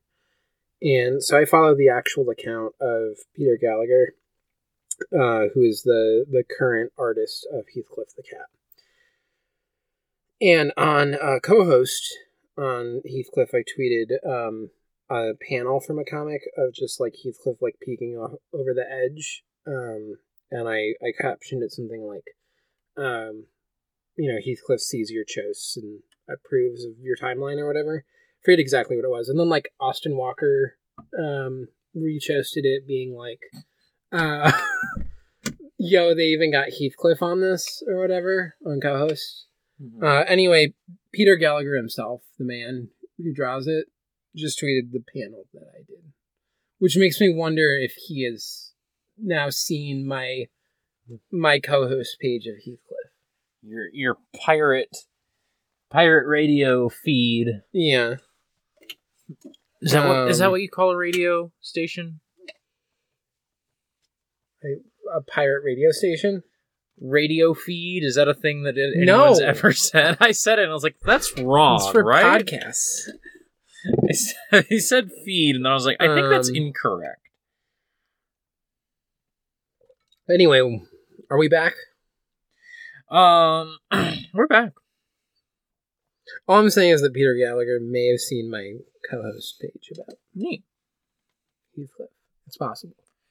You have hand soap in your bathroom, which is the same brand and scent as the candle that is on my coffee table right now, which was very weird. I mean, it smells good. Yeah, it's great. I love it. Rose and cedar. Great combination. Yeah.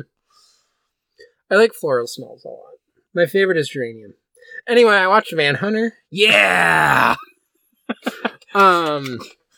Real quick, I'm calling Molly and getting her on the podcast. Molly also watched Manhunter. Yeah, like literally like within 24 hours of me watching it. Yeah.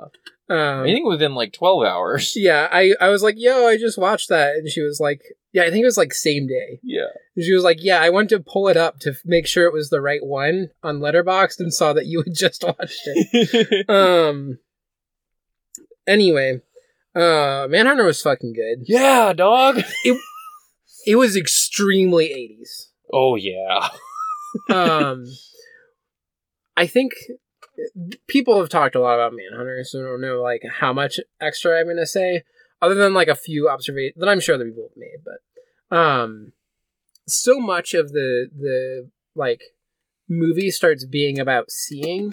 Like this becomes like one of the key pieces when Will Graham is trying to solve the case. Is like, oh, it's all about seeing for you, and, figures out that, like, the Red Dragon, aka Tooth Fairy, aka whatever, Dollar something. Francis Dollaride. Yeah, Dollaride. He, gets, like, the family videos and watches them. Yeah. Himself. And that's, like, part of how he, like, figures out and, like, plans and everything. And also this like weird obsession with the people that he has. Mm-hmm. But also when that happened, I was like, oh, because so much of this movie has also been about like, in a way that I've just been watching a bunch of these like crime movies, and this is the most like, the one that feels the most just artificial. In that like there are just so many shots where like, even if it's like an establishing shot, it is like a building that is like, has the bare minimum of trees that need to be around it, and then you just see like sky that is just like a void of a color. I always think about the final shot of the movie with Will Graham on this beautiful beach in Miami with his wife and kids, and it is the fakest looking bullshit. Yeah. Like, purposefully so. Like, they Yes. have to know how, like, Yes. this looks like we faked it for a postcard, you know? But yeah, everything is so like this movie in general, everything is so constructed to be like an image. Uh-huh. In a way that like some of these other movies, like Mikey and Nikki is not constructing like an image in the same way. No. Because so much more of it is like I feel like Body Heat had some more stuff that felt like, oh, this is like possibly on location and things. Yeah. Well, so much of Mikey and Nikki is about, like, movement and motion and spontaneity, whereas Manhunter feels like It's painterly, yes. you know? And we're in a weird way, the like a few moments that break out of it are the home videos. Yeah. And even those still have like a certain constructedness to them, but also are the ones that feel that feel like kind of the loosest. We watched multiple things with like home video footage, and I was just thinking about the like kind of weirdness of like movies that. Oh, right. We're here to talk about my favorite Paris, movie. Texas, I forgot. I forgot we're here to talk about Paris, Yeah. Texas. I thought we were just chatting. I'm just telling you all the movies that I've seen, and then we're gonna end. Yeah. But yeah, that was like one of the biggest things that stood out to me.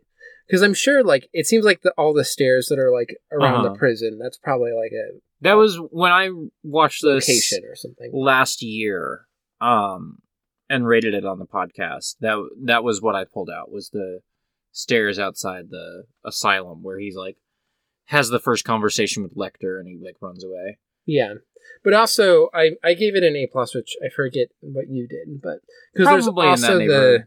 there's also the beginning shot is, I was like, did I download a fucked up file? I thought I downloaded one from like the good encoders and not just Yiffy or whatever.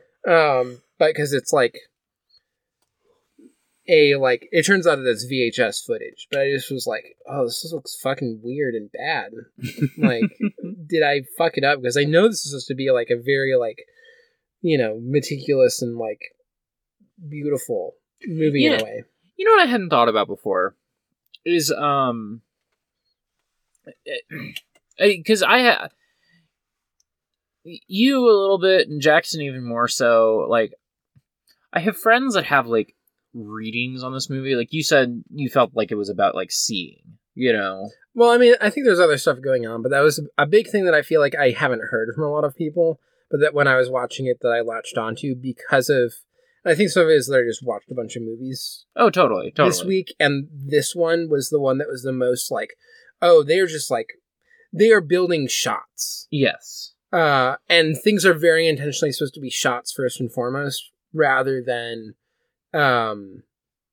about the actors performing or about these other things. It is about like, here's the shot I have in my head and we are going to create that shot, rather than like, Mikey and Nikki's the big opposite here. Yeah. Of this is about, I'm just going to put a camera on these two guys and let them fucking go. Well, so, the thing, this is almost like, if this was like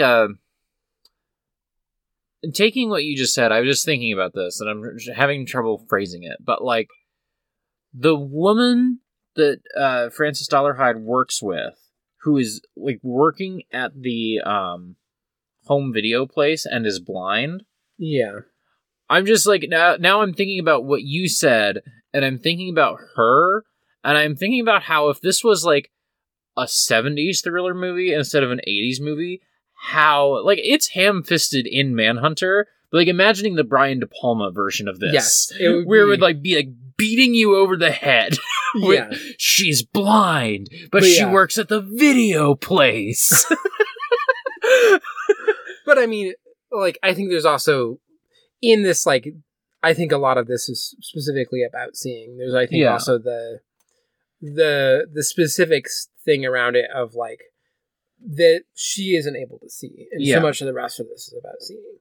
In a way where I almost thought it was going to be revealed when Will Graham is like, "Oh, it's all about seeing for you. I thought it was going to be revealed that he was deaf or something, and that was going to like give them details to find the person.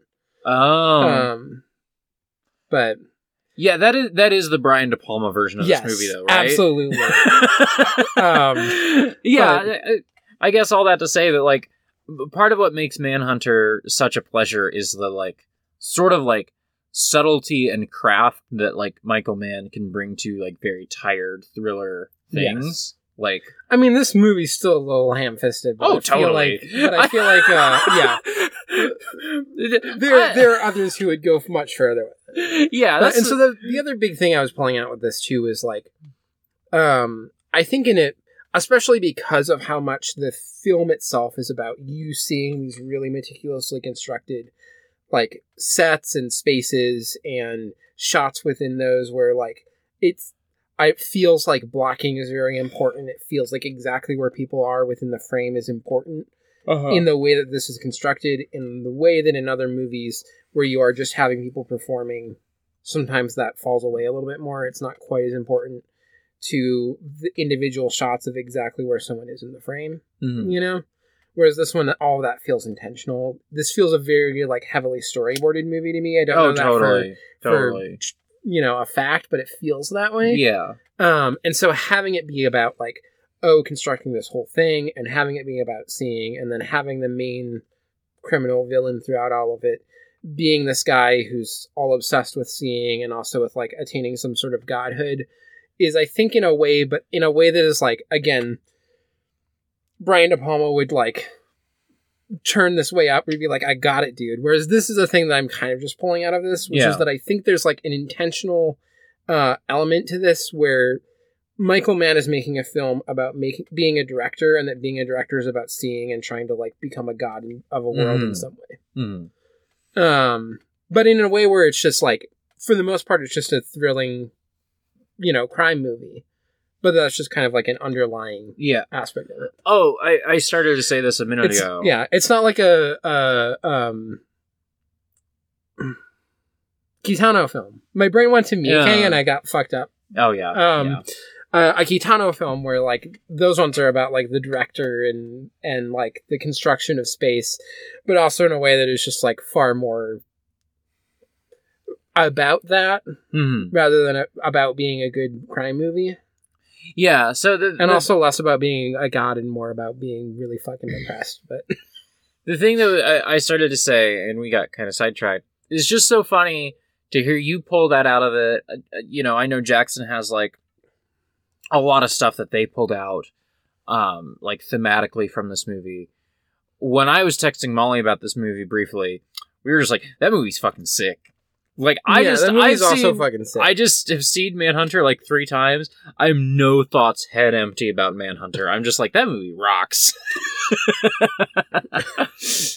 That's all I had to say. All right, next movie. Hit me. There's always a delay between when I... Oh, you told me about this one too. I forgot. Yes. I've been meaning to get around to this for a long time. It's Throwdown, 2004 Johnny Toe movie. I've been keep meaning to get to this and didn't never get to it, so thank you for getting to it. Yeah. I kind of just vaguely heard about it, and so I did not know that it was 2004. And this is a 2004 fucking movie. Oh, sign me up. In that, like, it's just like I think it's probably digital camera. Sign me up. And not film. Just like the look of it. Yeah. But there are parts of this movie that I really, really adored. But there's also parts of it that ended up feeling kind of uneven to me or something. So the basic plot of it is, you know, the first character that you get introduced to, let me pull this up so I can like actually get names while I talk, because I watched this along like on Monday or something. I've watched more. I just typed in Throwdown and it's like, there's right so there. Many. Okay, film.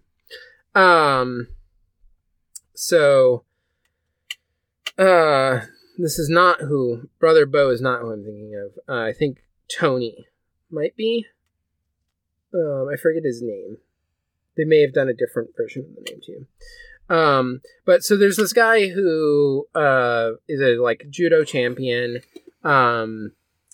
And basically, like, throughout all the movie is kind of just going around, like, almost like shonen protagonists. Like, I just have to prove that I'm the best judo, so I'm going to just challenge everybody I ever meet to a judo match. Like, it starts with him, like, challenging just, like, this really big bouncer guy being like, I bet I can, like, throw you down for, you know, however much money. And then succeeds. And then there's a big moment later on where he's broken one of his arms, and it's like, I bet I can do it with one arm because he's been training how to do it with one arm. He's just the most, like... You're right. What I do is I do judo well, and I'm just gonna, like, go through this movie doing that and inspiring people with my ability to do judo well. I would say the bigger character here, which kind of makes sense with the way that they've listed it too, but is not who you first get introduced to, who is Bo. Brother Bo is usually what the other guy will call him throughout it. And he is a band leader and karaoke manager, and was an expert at judo, but gave up and hasn't been doing it. And the other guy wants to challenge him and fight him because he was the, like, former champion. And there's a part where they do a fight, and he, like, basically just refuses to fight him. He just lets him throw him around. And then there's this other girl, Mona, this girl who shows up. She ended up being my favorite character. She's kind of just trying to, like... She's the one who, like, has run into money troubles, is, like, trying to, like, basically get money where she can fix her life. But also is, like, kind of constantly living this dream of, like, well, I'm going to go to, like, this country, and then there they will like my body type, and they will like my singing and stuff, and then I can become a big, like, idol star there. And in the meantime, I just got to get money to get out of here, and so I'm going to run a bunch of grifts. So my favorite part of this movie is the three of them just running around doing fun grifts in, like, arcades and shit. It's fucking great. Right, you were telling me that this was, like, what if, like, Rebels of the Neon God had a bunch of fight sequences? Yeah, and also, like, more, like, plot and people talking and not people just sitting and looking sad. In an arcade. Yeah. What if there was a lot of people just sitting around looking sad? Yeah. This is no Rebels of the Neon God to me. But it was still fun, and there's some like great scenes of them like running grifts. There's a part where they all kind of the people that they've been like grifting or dodging or whatever all confront them at the same time at this bar, and then Bo and Mona both independently run into the bathroom to like try and hide out, and then they both go into the same stall. So I think like Mona goes in first and then Bo goes in. And then they're just in there smoking, and there's like this moment of them just like kind of chatting, being like, oh, this sucks. And then the people will come in looking for them, but they don't know that they're like, you know, running these grifts together.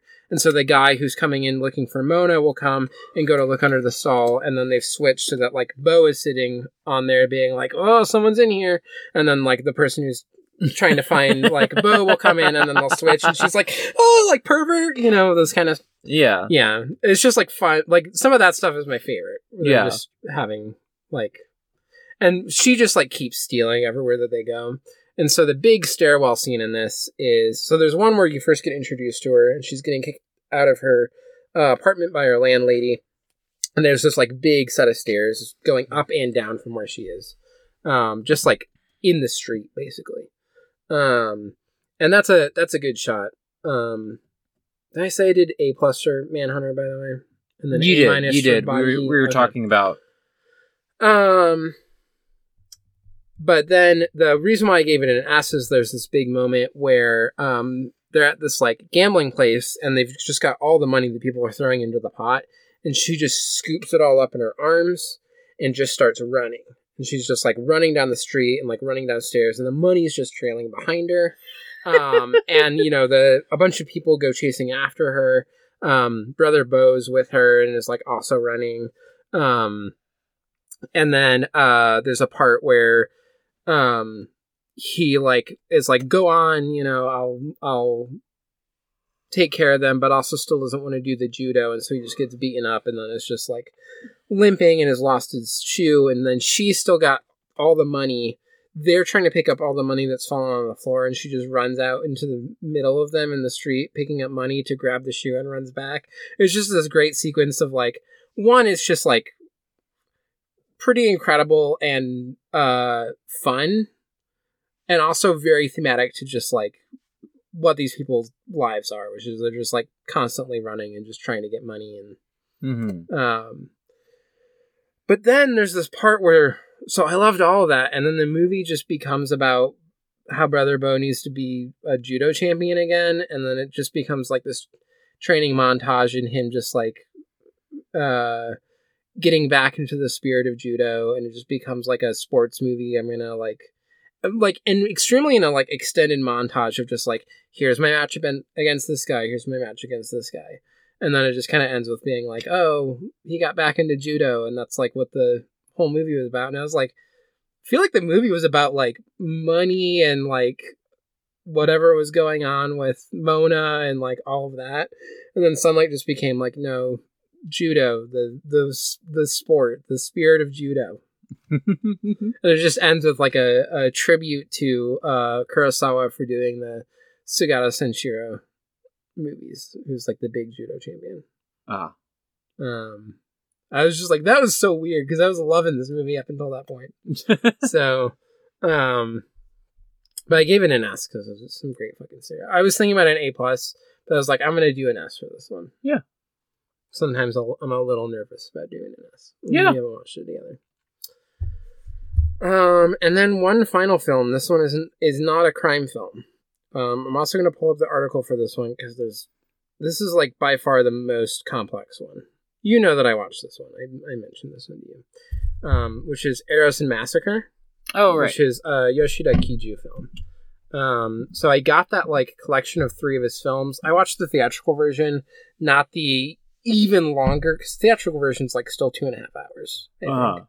The even longer director's cut, which is like 3.5 or something. I might watch the full director's one at some point.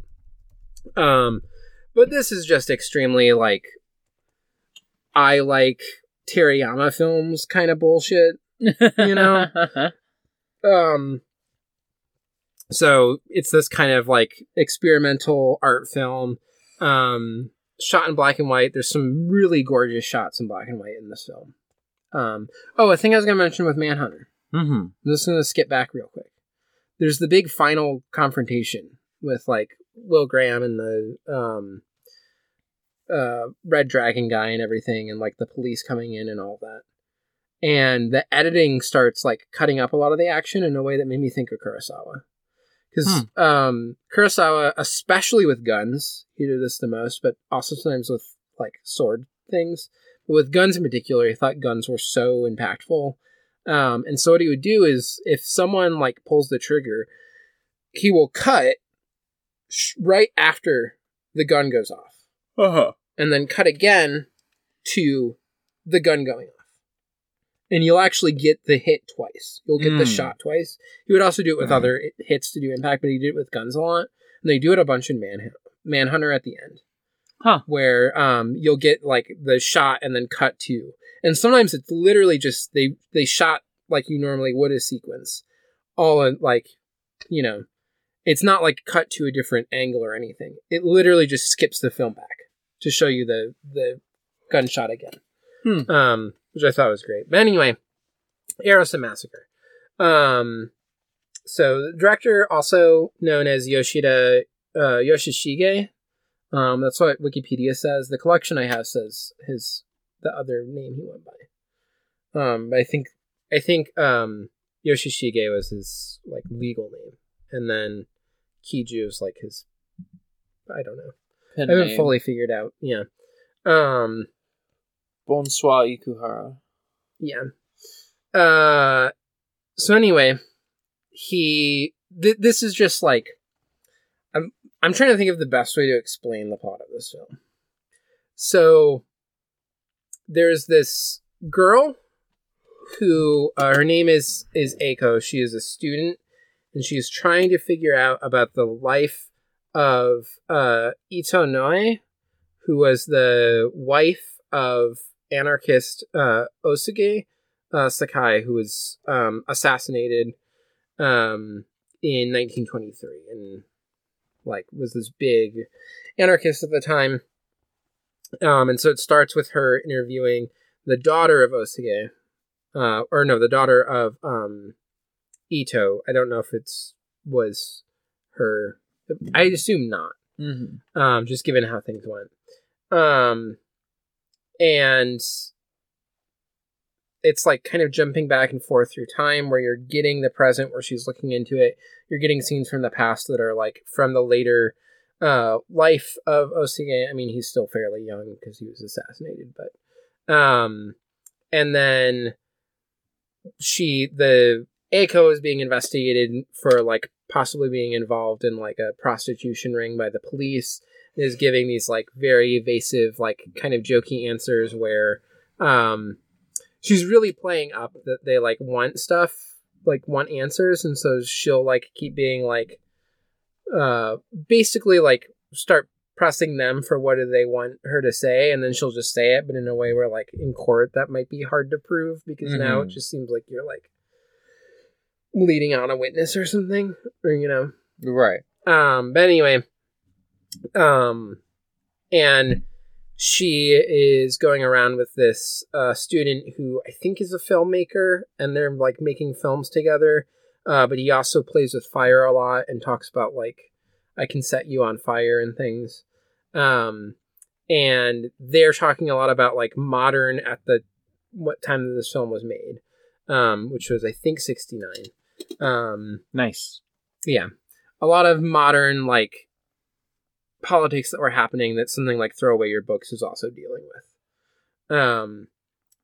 While also then going back to stuff that's happening with the anarchist, and then also like Ito doing this like kind of women's liberation work as well.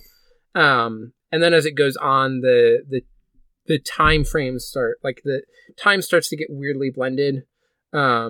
So like, I don't think there's a really big stairwell scene, but I still gave it a B because there's this really fabulous shot of like a spiral staircase just like going up outside of a building in Tokyo that she's on, but then like also moving around in Tokyo, like Ito shows up in modern Tokyo.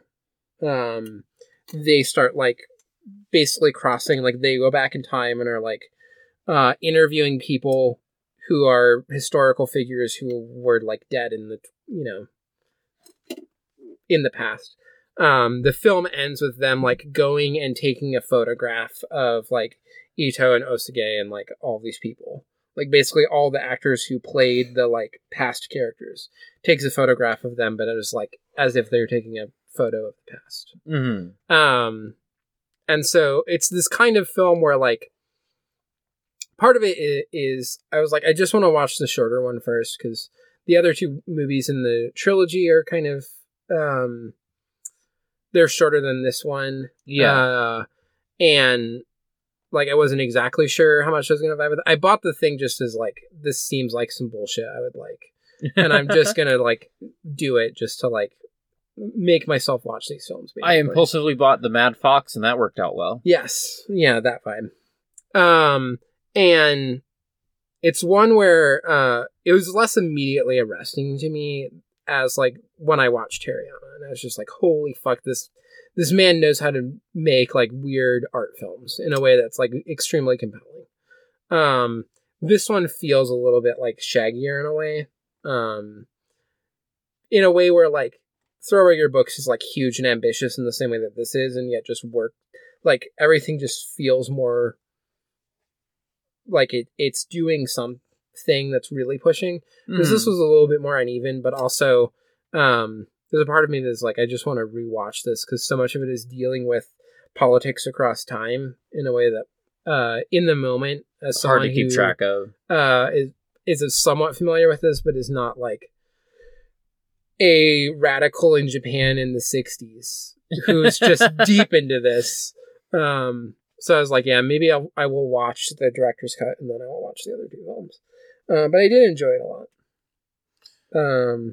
But also it's just extremely, like, if you want this kind of film, go watch like Throw Away Your Books, Rally in the Streets first, I would say.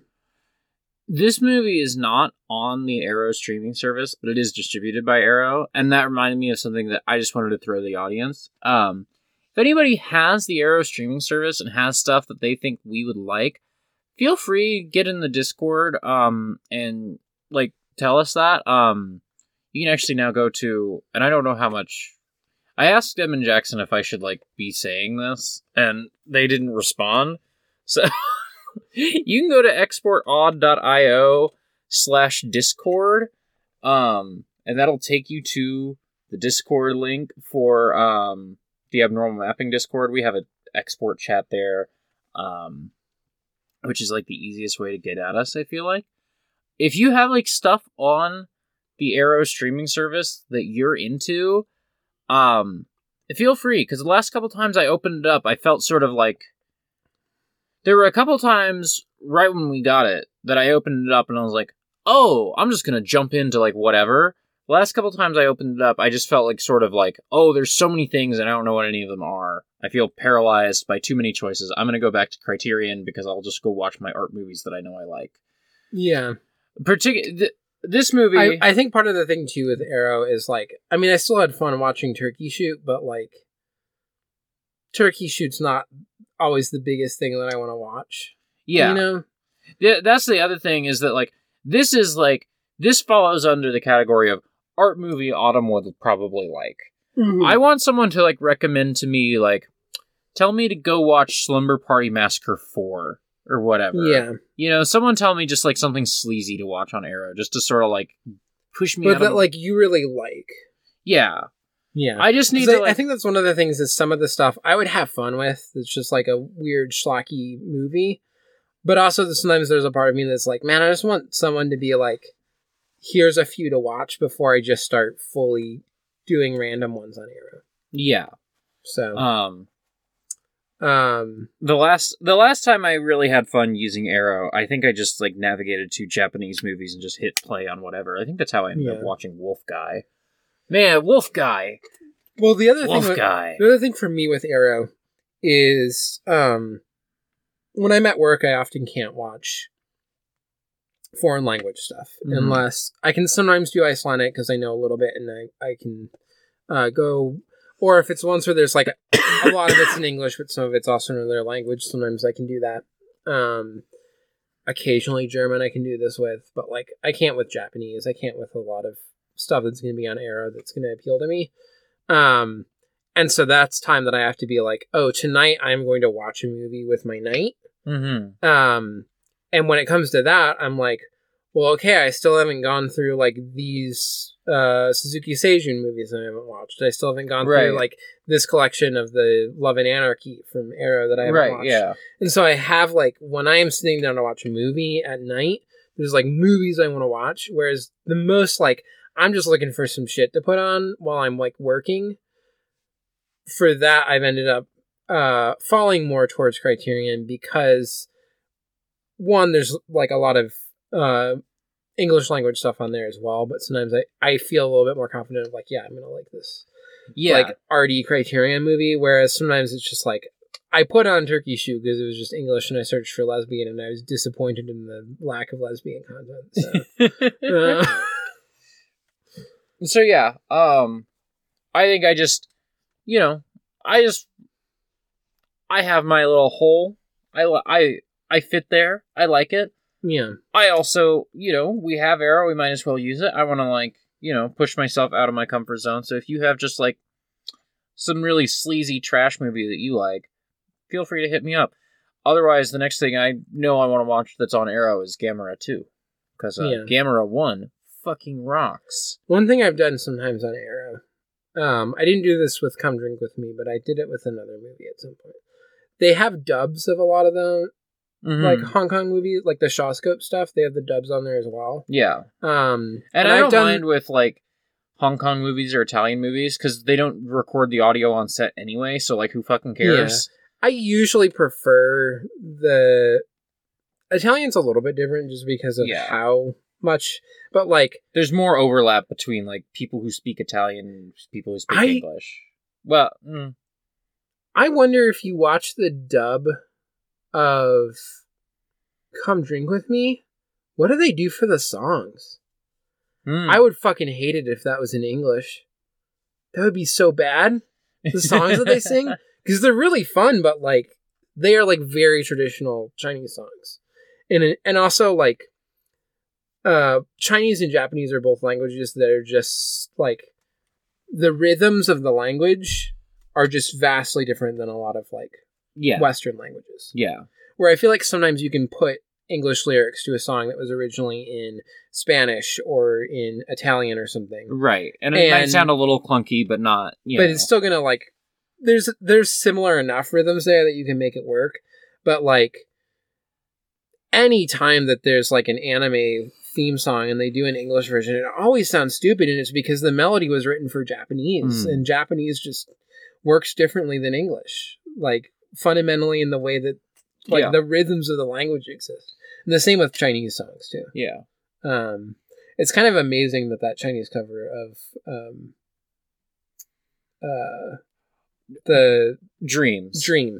For all we know, though, it makes like... just sound really stupid in Chinese.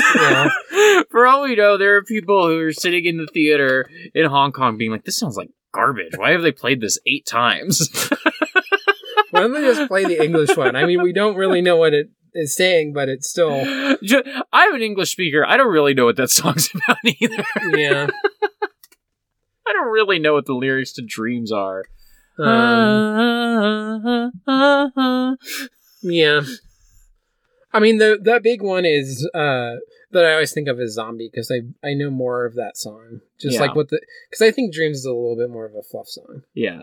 But Zombie's always funny because you always see the Halloween mix that someone's put together with Zombie, and I'm like, it's not that kind of zombie. This is about the troubles in Ireland and the massacre of people. Maybe don't have it follow up Monster Mash. Anyway, Sunday, Bloody Sunday. God.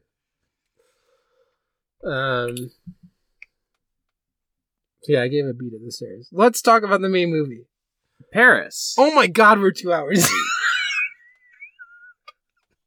We're making up for last time. Texas. We could not have done these 2 hours last night. No. We had briefly, we watched the movie last night. We had talked about, do we want to like try to record segment 1 tonight and then like just talk about Paris, Texas tomorrow? And we're like, no. And my reasoning was less to do with the fact that you'd watched a million movies and more like, I'm just kind of tired and like, I'll just want to get through it really quick. Whereas tonight, because all we're doing is recording, I really just let that segment breathe. If we had done that last night, I would have been like, chop, chop, motherfucker. Speed this the fuck up. Yeah. Now it's almost 11, but like, we got an hour 15 before midnight to wrap up this talk about Paris, Texas. I work at 8:30 tomorrow morning. One of the best fucking movies ever made. Yeah, it's one of the best fucking movies ever made. I love being right about things. This movie was incredible. Yeah. So, Paris, Texas, directed by Wim Wenders, released in 1984, starring Harry Dean Stanton, Dean Stockwell, and other people who are less well-known, and so I've forgotten their names. I'm sorry. Did you see that movie poster for the boy with the green hair or whatever? Yes. Jackson? Did you know that the boy is Dean Stockwell? I saw this, yes. Okay. Cause I saw it when Manovsky... I was like, what? I saw it when Manovsky retweeted it, and just said, I do not know why little boy Dean Stockwell has green hair. No one tell me. Anyway. So, Harry Dean Stanton, is the father of a kid named Hunter. Both Harry Dean Stanton and his wife, I forget the actress's name, but her character's name is Jane. His character's name is Travis. They were parents to this kid named Hunter. You were laughing because I went to Wikipedia and typed in Paris, Texas, and it gave me the actual location. Yes. So they were this kid's parents.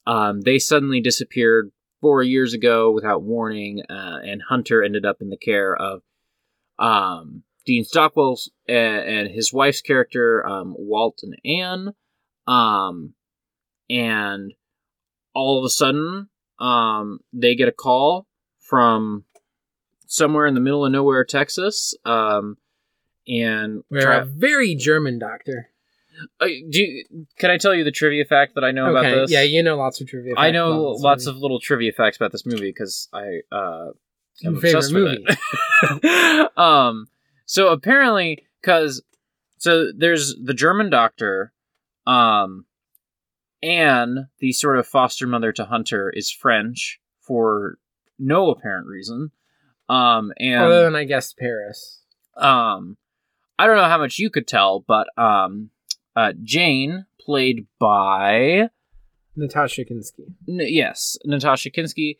Kinski, not a sort of like traditionally Texan name. She is a German actress as well. Yeah. This movie was like financed by like a French company, basically, and there were like rules and regulations of like if you were going to have this film financed by this, French company, you have to have European actors in it.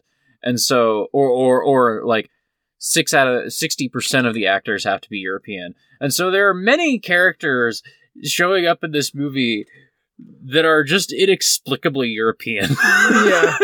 Natasha Kinski, had to learn her accent for this role, basically. Yeah. She does a pretty good job. She does a pretty admirable job. I say this not being Southern. It's only on this third, as someone, like, literally married to someone who comes from this part of Texas, it's only on this third time watching the movie that I could pick up on, like, when her accent, like, doesn't come through. She does a really good job. Mine comes from being German, and I'm like, well, that isn't that German, so it's not my Oma German. So, Never once describes anything as sharp. Travis turns up at this like random little doctor's office in middle of nowhere, Texas, and Walt like flies out to go get him, and they laboriously drive across the Mojave Desert back to LA because Travis refuses to fly.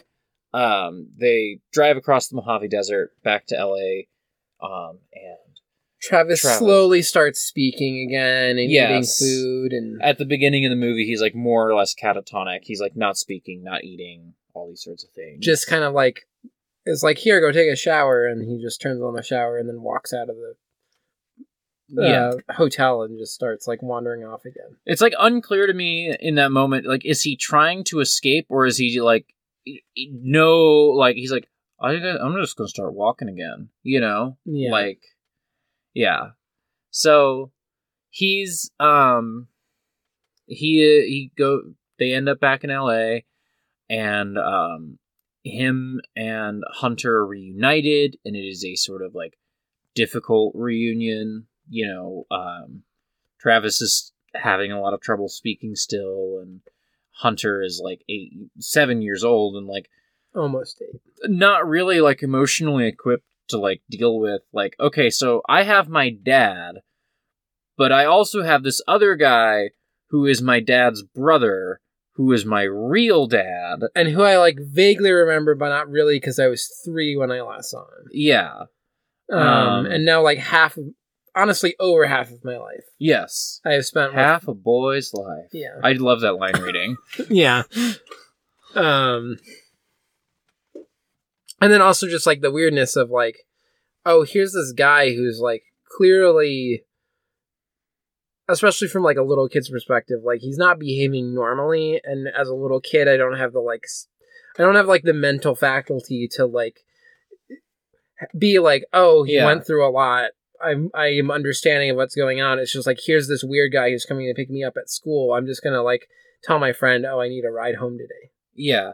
But also like, I think once he realizes it, does a really admirable job for like, well, I guess I have to be the mature one of us too. About as good a job as you could ask a 7-year-old to do. Yeah. And so This little kid actor is pretty good. yeah, I told you. Yes. You looked up. He now directs weirdo Christian movies. Yeah. With So, Kevin to Sorbo. clarify, he is good in this movie as an actor. Yes. So, yeah, so Anne reveals to Travis that she secretly has had some contact with Anne. Not a great deal, but a little bit. Is this already past where they had written the script when they started? Yes. So the other thing, they had this whole movie is shot in sequence, other than a couple little fill-in things. I think that comes through in the movie. I literally the first time I was watching it, I was like, I think they probably shot this in sequence. Yeah. There's just, I don't know. I think it came through to me.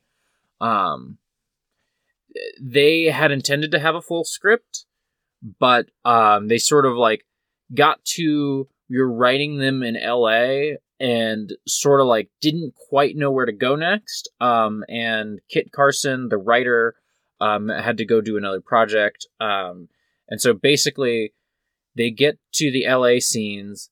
They sort of improvise their way through that. And there's a week-long break in shooting where Wenders finishes writing the film, sends his draft over to Kit Carson, who touches things up and sends it back, and they shoot the rest of the movie. Yeah. Um,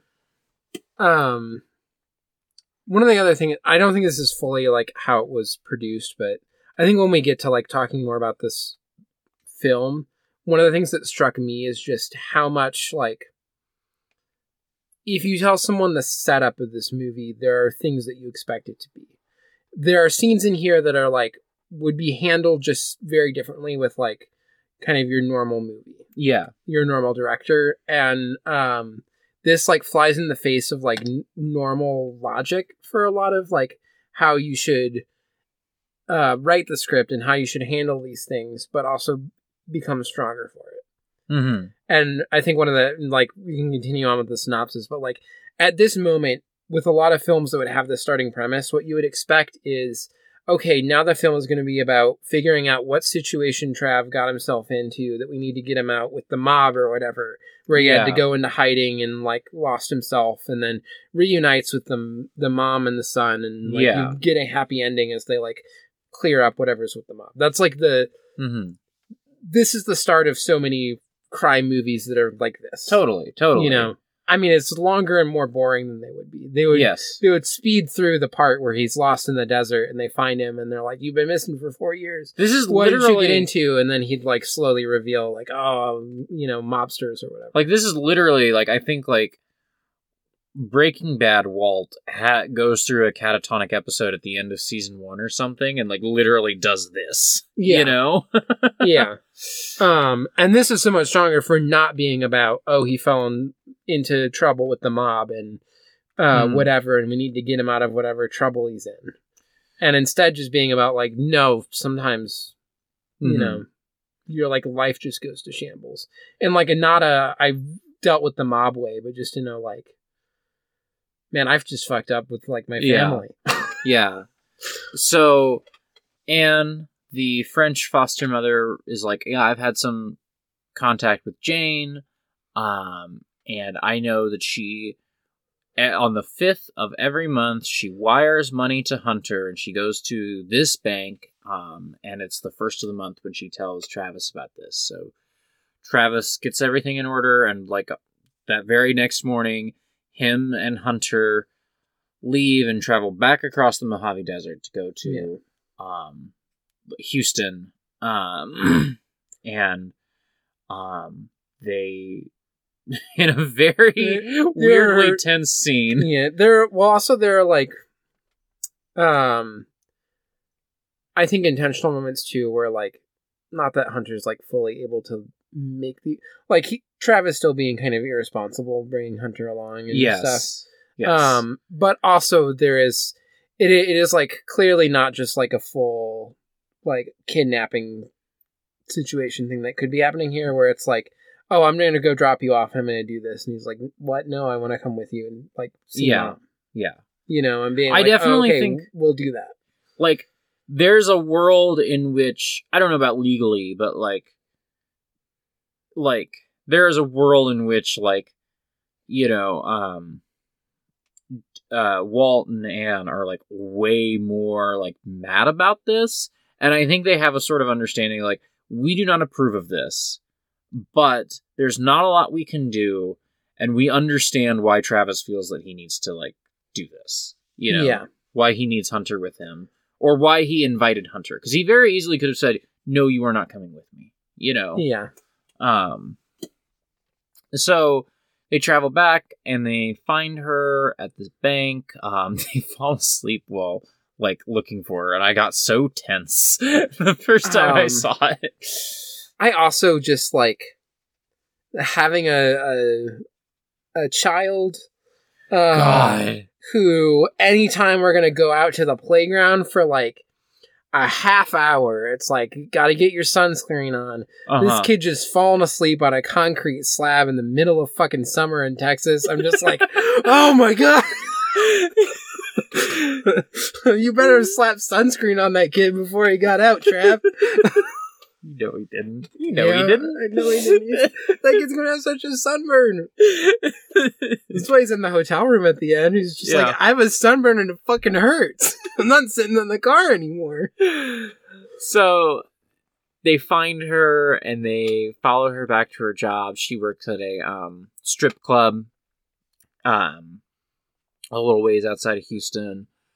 And Travis goes in, and the strip club has these booths with, like, one-way mirrors. And so the women working at the club basically just see a mirror, and they're in these, like, sort of, like, little sets, you know, like, oh, we're in a nurse's office or whatever. And the men just talk to them through phones, basically. And you know, they can see the women, but the women can't see them.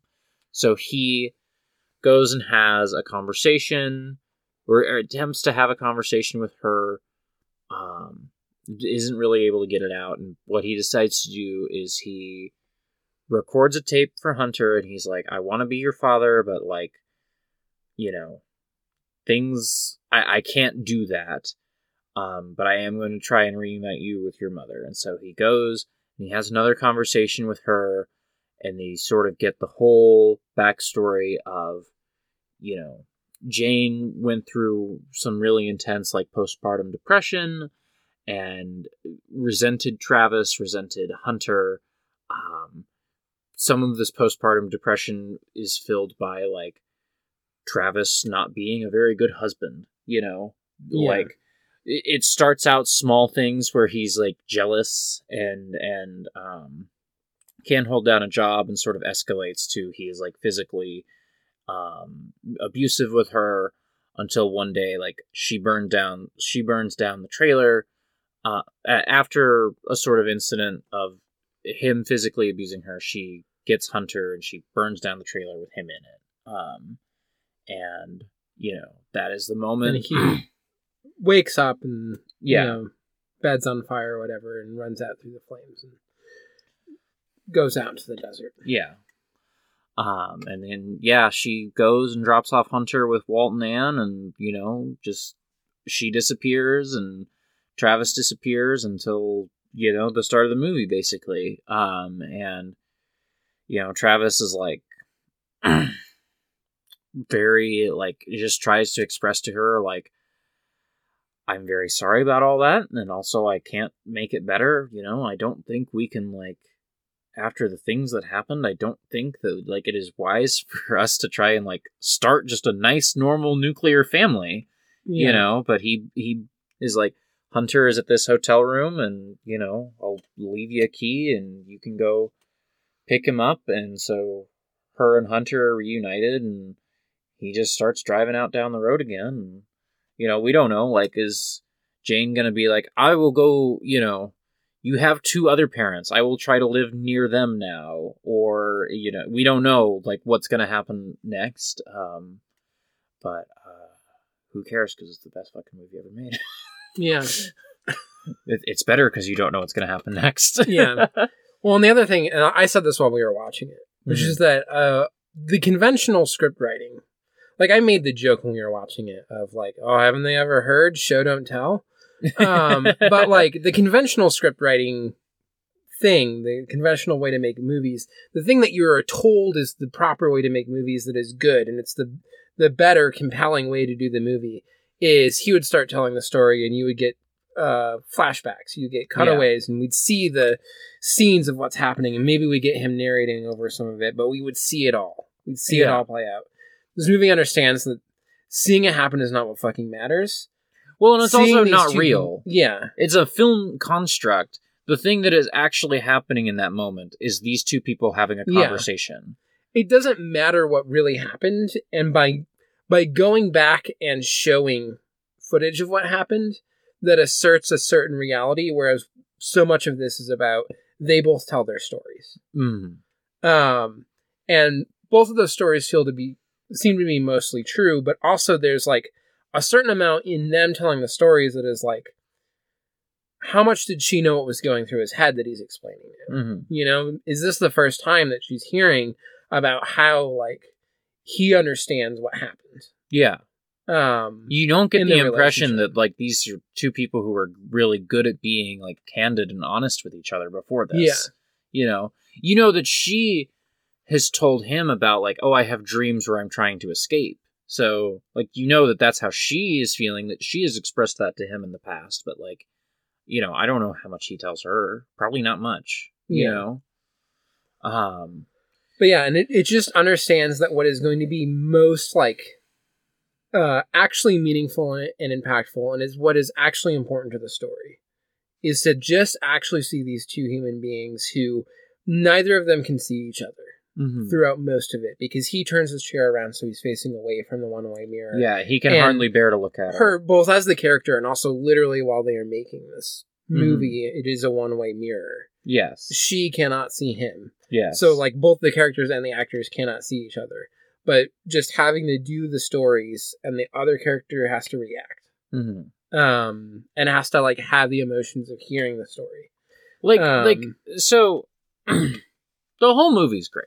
The whole movie, from start to finish, is just, like, candy to me. Like, just like you get... But like, also, until we got to that scene, I was like, this is a good movie. Yeah. Is this one of my favorite movies? No. I would forget about this movie in, like, a year. Not, like, fully forget about it, but, like, I'd be like, oh, yeah, that was a good movie. But I'm not gonna, like, think about it. But that scene is what I'm just, the whole movie, like, builds to that scene, and what they understand is that, like, like, another dumb trivia fact that I learned from watching the commentary track, but also I think is just, like, very evident in the thing, is, like, they just shot the scene 3 times. They just set up the camera, like, over here, and they shot the damn scene. Like, the actors just acted. Yeah. Much in the same way of, like, Mikey and Nikki, like, we're just gonna have the cameras roll for, like, 20 minutes, This one feels less, like, intentionally towards just improv, where they're just riffing off of each other. Yeah. It is more of, like, here's the stories that you tell. Yes. There's probably some amount of variation, because even if you know your lines really well, you probably don't do the exact same everything. But there's still also just, like, I mean, all movies, even the most constructed movie, even Manhunter, still has the, like, as much as people want to assert auteur theory stuff with movies, and it can work to varying degrees, and, like, Kurosawa is one where you see it a lot, but also still every single person in that movie who's acting is making choices that Kurosawa can perhaps exert control over, but, randomness always creeps into films. Yeah. This is the thing that I'm sure we'll talk about a lot with Lynch, because I think Lynch is someone who really extremely... This is also one of my favorite things in Noi Albanoi. One of my favorite, like, Icelandic films. There's this whole scene with a fly crawling on his hands, and it's literally there was just a fly in the room, and they landed on his hand, and they just shot video of it. Yeah. And sometimes movies are just understanding that, like, well, some shit just happened, but now it's on it. It's on the film. It's in the movie. And yeah, so for this conversation, like, they just set up the camera over on this side of the glass, and they shoot it, the whole final sequence. Like, they just shoot it, and then they set it up on the other side of the glass, and then they get, like, a little bit of coverage. But they just do, like, just like 2-3 takes of this, and it's like it is like, you know, this is an easy comparison, but it is like theater, and it is just like Wenders like placing a tremendous amount of faith in like no matter what the movie was before this scene, now the entire everything is going to hinge on these two actors, and I'm just going to trust, like, we auditioned them and we hired them and we got them through this whole filming process. We are just going to trust them to do the scene, and they do it, and it's fucking incredible. Yeah. Afterwards we were talking. I think this is the first Stairwells movie where we were both like crying at Just the end. bawling. Some of it is that we just don't watch movies that are sad in this way. Yes, but this is my third time watching the movie. I was a wreck. Yeah. You know what's funny is, the first time I watched this movie, I was a wreck during the scene, where she talks about, you know, after everything that happened, like, I would talk to you, Travis. I would, like, talk to my imagination of you, and you would talk back, and blah, blah, blah, you know? Yeah. That was what got me the first time. This third time, and I think it's because I was watching this with you, the thing that really got me is when she's reunited with the kid. Because I was just... I mean, the thing, like, already got me, but then the reuniting with the kid, I was just, like, full mom feelings, like... Yeah. In a weird way where it's, like, just when it is your kid, and they put those little arms around you in a hug, it is like there's no other hug like that hug. And the little kid hugs her, and I'm just like, I know that fucking hug. I know that hug.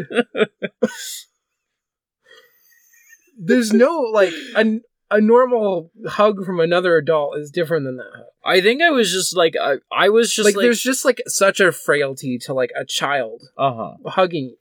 I think I was just, like, picking up, like, the mom feelings radiating off of you, that hug just, like, really fucking got me. There is something when, like, a small child body that is a child that, like, you're responsible for hugs you, where you're just, like, instantly so intensely aware of, like, how small and fragile this, like, little human being is that you have to take care of and, like, keep safe. This is just, like, always slightly overwhelming, but also feels good. But also when you've just watched the, like, mirror scene, you're just like, oh, fuck. I'm just sobbing now. So. It's so good. Yeah. Just my favorite fucking movie. This is a really good movie. Also, this time I was watching it and thinking about, how remarkably similar this ending is to Bruno Ganz approaching the woman in the bar, and then just, like, the intense close-up on her, and she just delivers this, like, poetic monologue. I'm talking about Wings of Desire. I did not clarify that. Like, I was just really, like, in this moment, like, noticing how similar the endings of this and Wings of Desire are. Yeah, and that there's just, like, that understands the power of just having someone, like, uninterrupted monologue. Yes. And, like, and Wenders is just, like, great at casting, you know? Yes. Just, like, has an eye for, like, this person is going to be good in this role, sort of thing. Yeah. You know? Man, Bruno Ganz is fucking good. Imagine if Bruno Ganz was in this movie. You know the guy shouting on the freeway? Yeah. What if that was Bruno Ganz? That'd be great. I don't know if I'm pretty sure I've said this on Ghost Divers. Mm-hmm. I don't know if I've said this on here. Like, when they decided to make like, Hollywood Ghost in the Shell movie, and they did not cast Bato to be played by Bruno Ganz, they already fucked up. Like, if there's, like, one man in my dream casting of Ghost in the Shell for when Bato, did he pass? I believe he has passed, or at the very least he's retired from acting. Yeah. He's getting up there if he hasn't. 2019. So he could have been in the... I mean, probably not at that point. He was probably... He's probably retired, but, you know. He could not be Bato, because really what I want for Bato is like Wings of Desire, age Bruno Ganz, with like a little like ponytail in a way that would just like, in the same way that for Bato, it works even though it shouldn't. You should watch The American Friend. Like that little rat tail should not work, yeah. but it works for Bato in the same way that it would totally work for younger Bruno Ganz. You should watch The American Friend. Watch The American. I kept thinking about doing it but I know it's like a mix of English, German, and French. Yeah, it's like, and I don't know what the mix level is at, and if it's like mostly English. It's Okay. it's one of those European movies where like people are just gonna speak the language that they speak. You know? Yeah. Like when two German characters are speaking to each other, it's gonna be like in German. yes, My memory, and it's been 2-3 years since I've seen this now, but my memory is that it is mostly in English. do you know what one of the funniest versions of this is? Hmm. So, at some point we should watch Hunger, the movie that's based on the book by Hamsun. But so there's this like huge like one of the like biggest authors Mm-hmm. in I wanted to pull up I wanted this, but I want to pull up the thing. But so Knut Hamsun, and he's like one of the hugest Norwegian actors, authors, like wrote some truly highly praised works, and so then they made this movie about him. And Norwegian, Swedish, and Danish are kind of mutually intelligible. Mm-hmm. It's like intense levels of dialect. Like it's levels of dialect where like sometimes people watch movies from like the UK and are like, I feel like I need subtitles because like British accent is just so thick. Yeah. Like, you know, with Americans and things. Like it's at that where like especially Norwegian is like just feels really mumbly to a lot of other like the other speakers. You ever seen Anyway. the movie A Field in England? I don't think so. So that is like a beloved movie that I remember one time trying to watch A Field in England when I was not at all in a headspace to like watch subtitled movies, you know? Because so I put it on because I was like, oh, I have like 8 art movies I'm wanting to watch, and this is the one that's in English, so I'll put this on. And the English accents in A Field in England were so intense that I could not follow the dialogue without subtitles on, and I was like, I could not tell what they were fucking saying. Anyway, so in the movie Hamsun from the 90s about this Norwegian author, they cast a Swedish French actor to play the Norwegian guy. I'm familiar with Max von Sydow. Yeah, Max von Sydow. I didn't realize he was French. And so this is the funny part, is that everybody in the movie just speaks their language. Because it's mostly mutually intelligible. Like, even the actors who speak German are, like, intentionally German characters, so it makes sense that they're speaking German, but also, like, it's harder, but there's some... It's closer than, like, German to English, in many cases. Not fully, but it's not mutually intelligible in the same way. But anyway, everyone just speaks their language. And so it became, like, a minor incident that they got this Swedish guy speaking Swedish to play like the, you know, most beloved Norwegian author, like known for like, you know, writing really important works in the Norwegian language. This is a complete, I'm like, we're so off of Parasexes now, but I just always think about it whenever I think of these movies, these European movies where they just have like the actors basically speak their language. Because it's just so funny that they it makes sense as a casting, but it's just very funny to have him speaking Swedish when he's literally like one of the biggest Norwegian authors, known for like doing, you know, inventive things with the Norwegian language specifically. Other Paris, Texas stuff.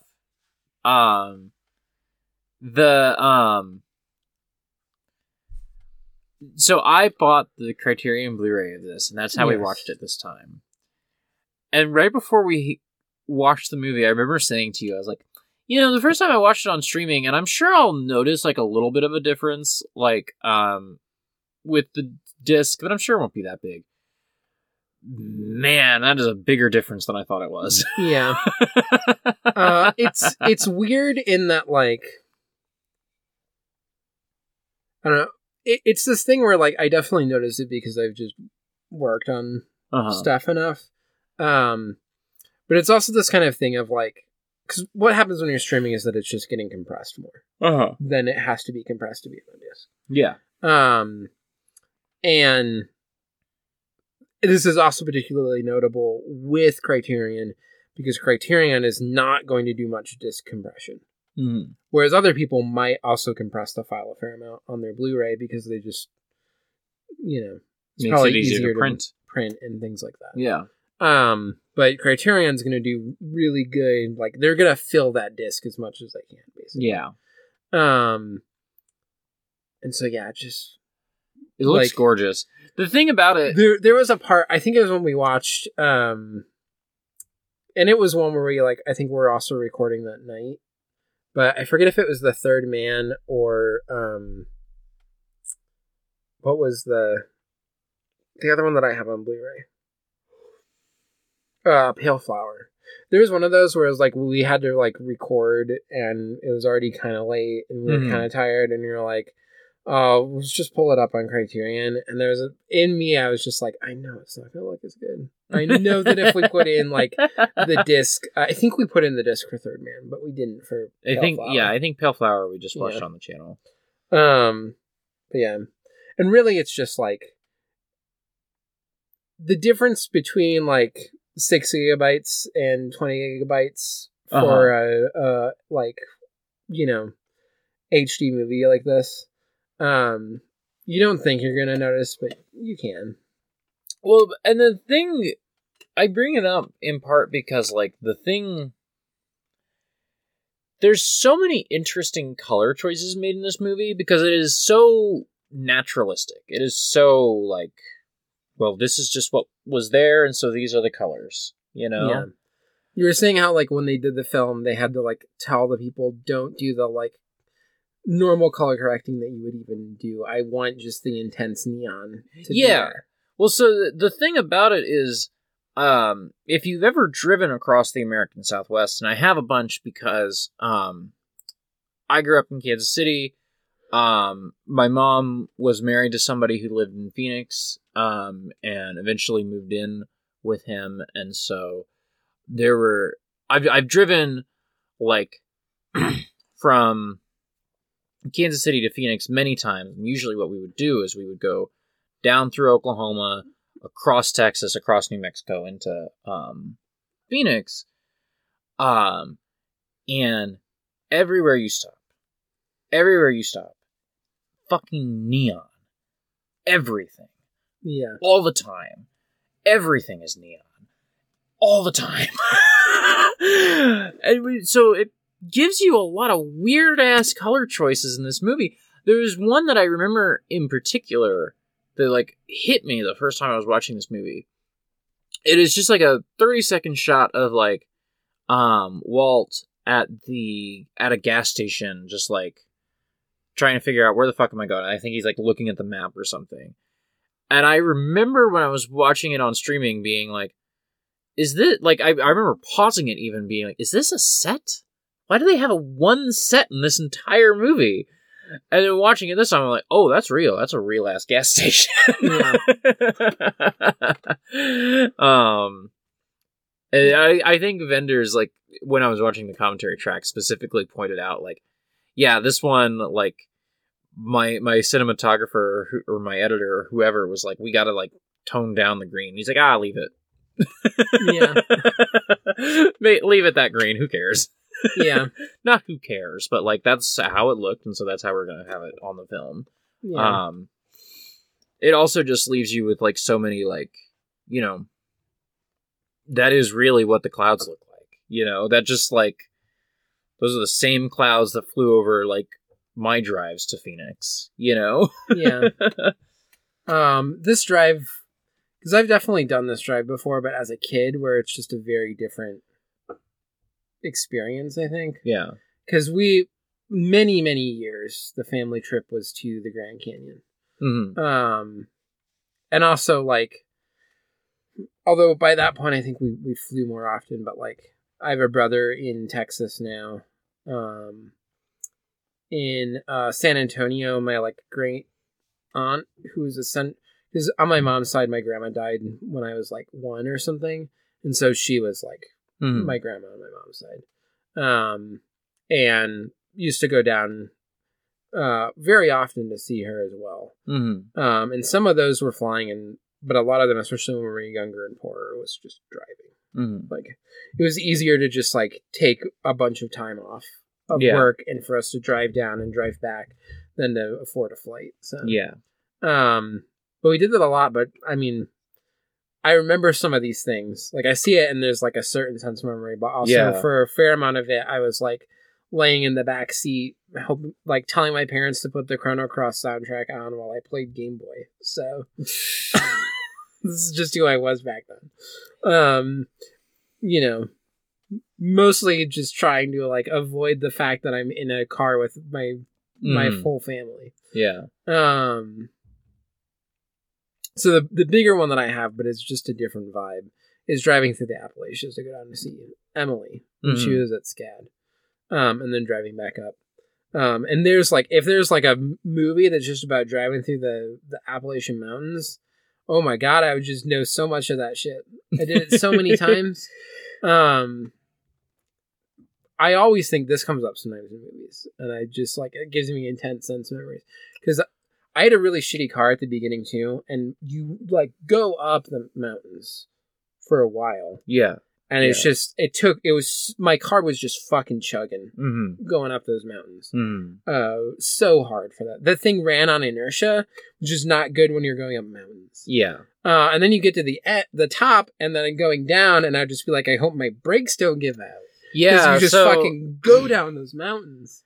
I remember. Like the thing that comes up in movies all the time is there's those off ramps. There are like things, I think it's especially for like trucks, where if you were just run away, it's just a giant like ramp up of dirt where you just go up and it should like stop your momentum, and then you just will get caught there.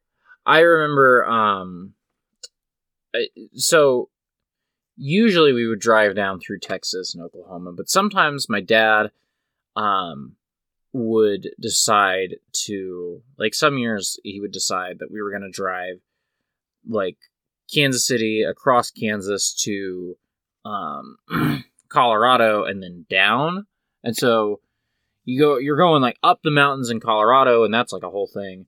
And then the northern part of Arizona, there's a city called Flagstaff. It's kind of the only thing up there. And Flagstaff's a really beautiful town. I thought about going to college in Flagstaff. Sometimes I wish I had. Sometimes I think my life wouldn't actually have changed that much if I went there. Yeah. But it's Flagstaff's a beautiful place. Northern Arizona University is a beautiful university. I'm sure you can get a fine education there. Yeah. Anyway, I remember I was 16 one year, and I was learning to drive, and my dad had me drive down from Flagstaff to Phoenix. Boy, I did not press the gas pedal once from Flagstaff to Phoenix, because Flagstaff is a mountain, and Phoenix is in a valley. Yeah. So you can literally coast the whole damn way. I'm just doing, because I know, so the other thing is, I very barely knew my grandpa on my mom's side, because weird family stuff there. But I know we did go down and see him like once or twice. And because I think he was kind of in like Phoenix area, But I think we used to go through Flagstaff. Do you know what part of Phoenix? Because my mom's lived in Phoenix so long now that I would know just about everything. I was a very small child. Yeah. My enduring memory of the time that we went and visited him. Well, so I have two enduring memories.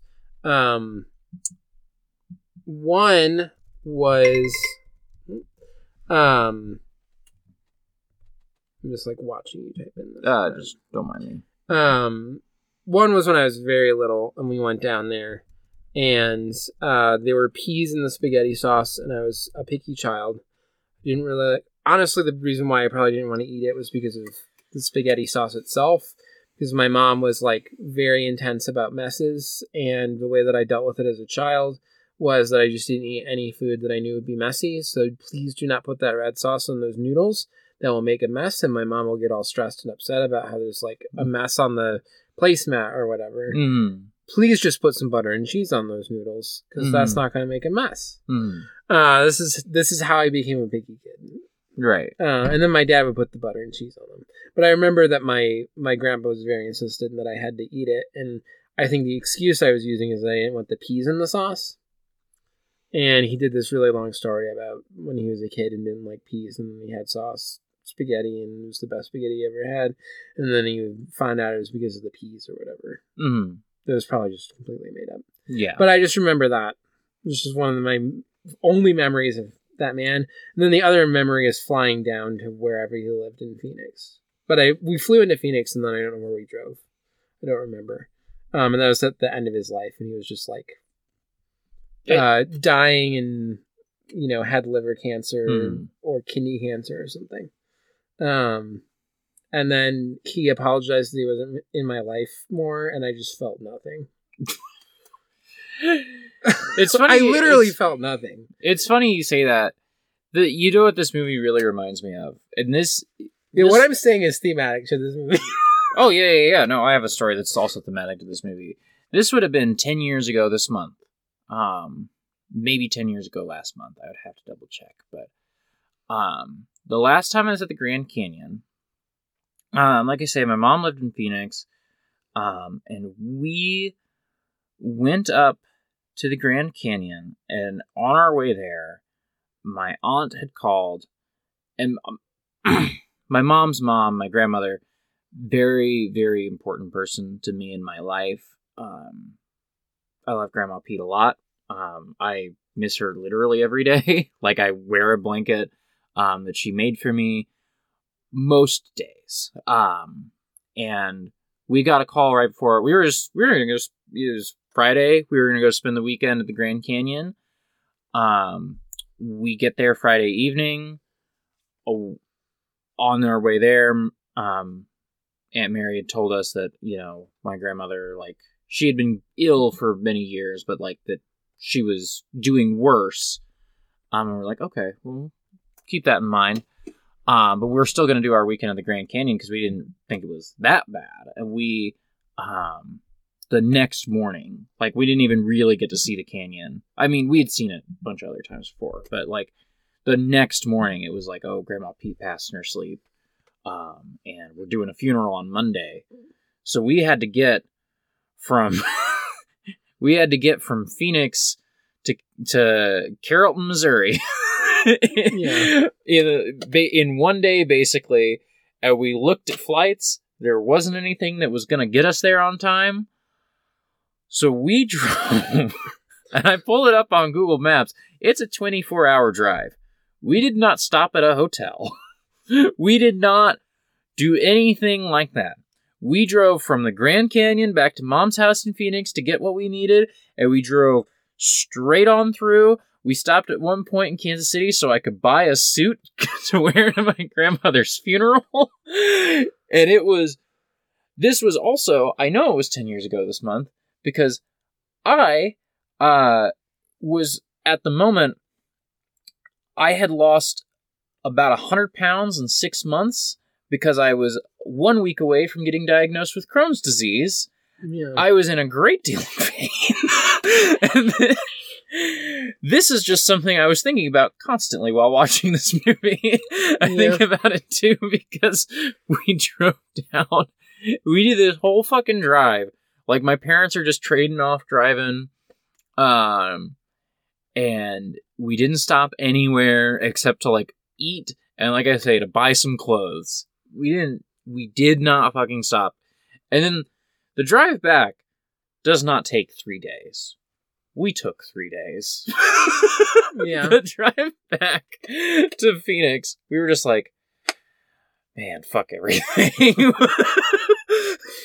We got to, like, fucking, like, we got to, like, the panhandle of Texas, and we're like, fuck it, we're stopping for the night. And then we got to Albuquerque, we're like, fuck it, we're stopping for the night. Like, we did not do any fucking driving. Yeah. I just think about that a lot, and I thought about it watching this movie. Yeah. Anyway, we have questions. Shall we rate the stairs? There are some stairs. There are some stairs. In the home in LA. Yes. Also, the stairs that go up to when he first goes into the, like, strip club. Yes. Yes. He goes up these, like, very intensely red lit stairs. I feel like my gut is... Excuse me. My gut's at, like, a C+, because there weren't many opportunities for stairs, but you did use them when you had them, and you did, like, as good as you could with what you had, you know? I'm going to argue for a B-, Okay. specifically because of him going into the strip club for the first time, and that shot going up the stairs. Sure, yeah. The red stairs. Okay. Which feels somewhat thematic, too. Totally. I mean, it's... If they somehow, one of those little rooms was just a set of stairs, and she was just sitting on the stairs while they... No, that would be dumb. That would be dumb. I think I can do a B- here. Yeah. We're going to do Hamlet next time, I guess. Yeah. It's going to be slightly weird because I'm going to be very busy. Yeah. I'm not going to talk about details of why, but... Yeah. Because I don't want people who aren't friends to know. Yeah. But we'll watch it at some point and record. Yeah. It's possible that we end up missing a week. It's super busy. Who knows? Yeah. I don't think that's not a guarantee. It could go either way, you know? Yeah. So anyway, we got questions. We're going to go through these. The Hamlet we're doing, by the way, is the Michael Almereyda one. I realized we should... Ethan Hawke Hamlet. Yes. I realized that we should clarify that, because there are a lot of movies named Hamlet. You want to read this first question? From Joao. Having in mind that you will never see these movies because they're haunted for stairwells reasons, please explain the plot of these movies in 5 sentences without going to the wiki page. I don't know that I'm going to follow through on the 5 sentences gimmick for this. I apologize. I don't have that fortitude in me. I don't know if I can make it to 5 sentences is really the thing. Yeah, that's the other thing. So I got 2046. You got Aquarius. Who should go first? Well, I'm first in the email, so I'll go first. So 2046 is... Okay, things I know. There's a little bit of a science fiction-y bent to this movie. A little bit, but not really. And that this is a sort of continuation of In the Mood for Love. Those are the things I know. And we watched like a little bit of it. So we watched like 2 scenes, I feel like. We watched a few more than that, but not that much. So I may have watched more too, because maybe you fell asleep or something. Is that why we stopped watching? I don't know. I don't know. I remember us watching it at like 3 in the afternoon for some reason. So do not remember why this got so cursed, but I do remember that it was cursed. Yeah. Anyway, so Tony Leung's character is it's 46 years after the first movie. No, that wouldn't make sense, because the first movie takes place in the 60s. Well, it's some number of years after the first movie, and Tony Leung's character is still a sad and lonely guy, and he's divorced, and he sees a number of other women, and you get glimpses into their lives, but it's mostly just about him sort of navel-gazing and being sad. And then, toward the very end, Maggie Cheung's character from the first movie shows up and says, "Wow, you've become a real sad sack motherfucker." And then the movie ends. That's my guess is what happens in 2046.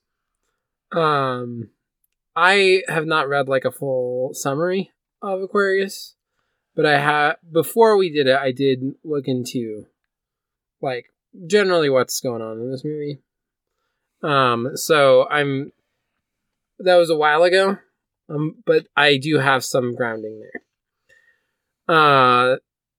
So I'm going to try to do 5 sentences. Okay. I don't know if I'm going to be able to get to 5 sentences, but I'm going to try because I think it's going to get funny when I get to like 4 and 5.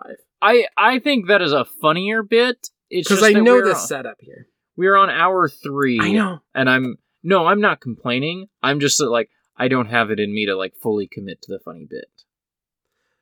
First sentence. There's an old lady. She's, I don't think a grandma. I think she's like a great aunt or maybe an aunt. Of someone else who might be a key character. She's having a birthday and they're in this apartment, and the apartment building is called Aquarius. Sorry, I just realized I've been confusing Aquarius and Emma in my head. Go on. Okay. I don't know why. We did watch Emma. We watched Emma, and we didn't watch Aquarius. For some reason, the two movies just ran together in my brain. Yeah.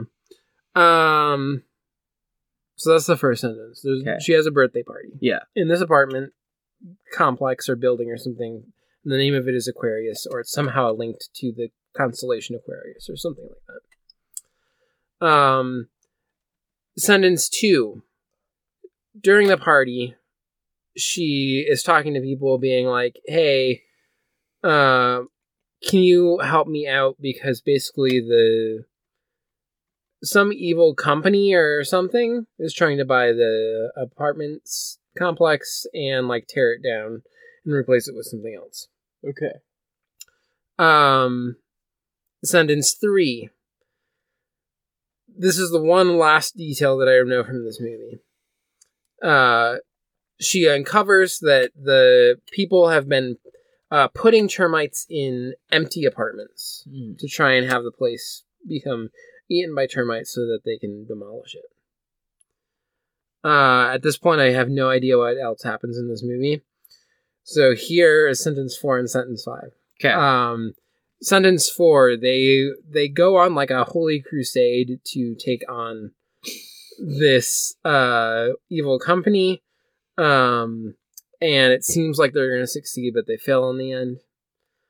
Sentence 5, the entire thing is like vague political metaphor for the changing landscape of the country. Yeah, that sounds about right. Yeah. And it is mostly sad, but with some glimmers of hope. Yeah. That sounds about correct. Yeah. So, Joao, tell us how good we were. At least for, I know that you've seen Aquarius. I don't know if you've seen 2046. Aiden writes a longer email. I'm just going to cut to the questions. I once saw Harry Dean Stanton described as having a face that is, quote, rewarding to look at. Are there any other actors you don't simply find attractive but find rewarding to look at? When I read this question, my first thought was Mifune, and then my second thought was the other guy who's also in a bunch of Kurosawa movies. Shimura. Because I think both of them contain such like subtlety of motion in their face that I think is really like there is a depth there that not many actors like ever can. Yeah, and I think Shimura is the one who's like the most this because we talk about the. I know you haven't listened to the Paradise Kiss Manga Cafe episode that Em and I did, but we talk in there about like there might be some movies, but most movies with Mifune is not Mifune being really hot. Because he is playing some sort of sleazebag character or whatever. He's like so like doing the role. And the role is not necessarily always that like he's an attractive man. And so that is where it's this like really rewarding to watch his face. the times when I see Mifune and I'm just like, this is the hottest fucking man who's ever existed, is him off the job where he's just like punched out and he's just in a state of relaxation that you can only achieve if you look that good. And those are the moments where I'm just like, oh my god, this man is so hot. Like, just photos of Mifune, like, you know, offset are so much more attractive than in the movies, which is weird. But anyway, I agree with both of them. sometimes have this less so these days because I haven't watched any of his movies in a long time. I find Ryan Gosling to sort of tap into this sometimes. I think of Drive a lot and just the waves that, like, yeah, I think Winding Refn does a really good job with him. He's just fucking silent, you know? There's, like, nothing there except his face, you know? Yeah. And he's doing so much with it. There's some quote that Winding Refn did that just got lodged in my memory. He gives some interview in the run-up to Only God Forgives, where he's like, you know, I could just, like, put the camera here, put Gosling over there, and, like, close a door, and you could still just, like, feel the energy radiating off of him, you know? Yeah. Like, you could still feel him acting on the other side of a door. Meryl Streep is one of these. Oh, totally. Also, I think Naomi Watts. Oh, absolutely. Yeah. 100%. Some other smaller questions. Vendors scouted a lot of locations based on, like, oh, that advertisement looks kind of fun, or whatever. Any other, like, pieces of writing on buildings from other movies that you like. I don't have any capacity for this in my brain, because instead what I remember is weird Taco Bells I would see at weird intersections, you know, on I-70 or whatever, you know, like, yeah, I have these. They're for real places, not for, like, movie places. Yeah. This feels kind of like cheating, but, like, so much of Throw Away Your Books Rally in the Streets is this idea of, like, part of why I think that movie works so well is when they're saying throw away the books. One of the other meanings, too, is of the, like, movie is that approach the city as an open book. Like, approach everything as a book that you are reading and writing in the margins and you are going to do something with. Approach the city that way, too. Approach books that way. Approach movies that way. Like, don't approach anything as, like, this immutable text. Approach it as a thing that you are, like, scribbling on the margins and that you are, like, working on and thinking about and doing other things with. And that's, like, the big push of it, rather than just, like, pure anti-intellectualism, even as it is also a movie about how you will probably learn more from, like, boxing than you will learn from reading books. And so part of how this becomes literalized in the movie is that there's just tons of writing that appear all over the city, and it's, like, quotes from books that will be on walls, and there are, like, things that will be written in gigantic letters across, like, the street in a way where you're like, how did he do that? Because I don't know if he fully got the rights to go out and write this on a street and then point a camera down at it while people are walking around and being like, you know? Yeah. So. I remember one time driving down I-70, I was just going Kansas City to St. Louis to see a friend of mine, and I remember keeping a Sharpie with me on that drive because I was like, you know, the last couple of times I did this drive, I was noticing all these, like, I would stop in a Dairy Queen and I would see, like, funny things written in on the bathroom stall, and I just decided I'm going to keep a Sharpie on me and I'm going to write funny things in the bathroom stall too. And so, you know, that all the I don't remember shit like this that happens in movies at all. Though, yeah. Last question here is so talking about the use of, like, split diopters, dual focus shots, things like that. Are there any shots that really stood out to you in Paris, Texas? Or any examples of split diopter shots in other movies that you like? The ones that jump out to me in Paris, Texas, because I don't have an eye for this sort of thing. The ones that jumped out to me in Paris, Texas, are the ones that Vendors calls out in the commentary track, because it is in particular shots where you're getting the open road out in front of them, and then you're getting like Dean Stockwell or Harry Dean Stanton in the rearview mirror. You know? Yeah.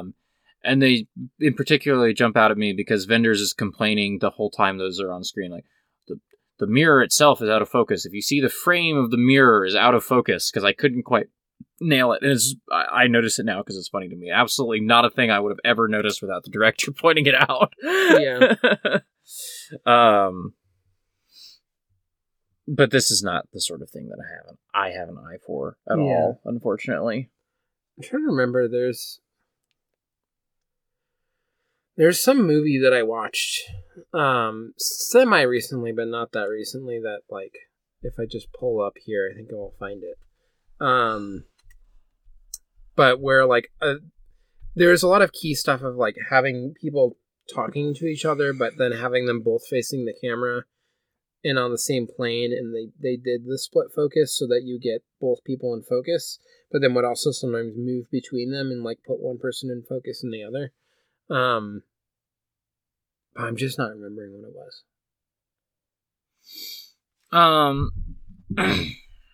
Well, I'm going to move on to our next question, if that's all Part- right. I guess I'll say part of this is I do notice these things, but part of me getting back into movies again is turning off that part of my brain that's like really focusing in on it. Yeah. Because I had to like turn that on so intensely when I was in grad school, and it's part of what, like, watching movies in such a way that I no longer was in any way like pulled into in like an emotional way, because I was so intellectually thinking about how everything was composed all the time, how everything was constructed, how they were shooting things and everything, was really useful for writing papers, but not for enjoying movies. Right. And I will still sometimes notice those things, but one, I notice them more often when I rewatch stuff now, whereas the first time I kind of just let the movie wash over me as best as I can and like try and turn that part of my brain off so that I don't hate movies anymore.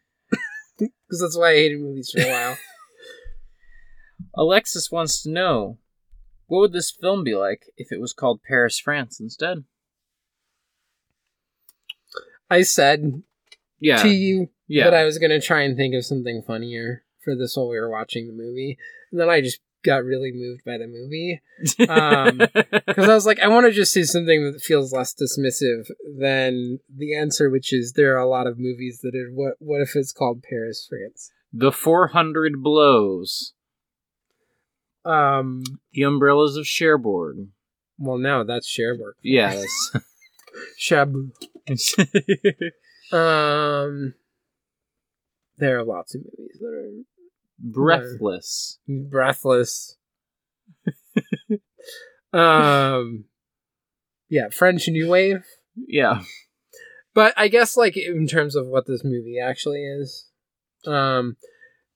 it's based.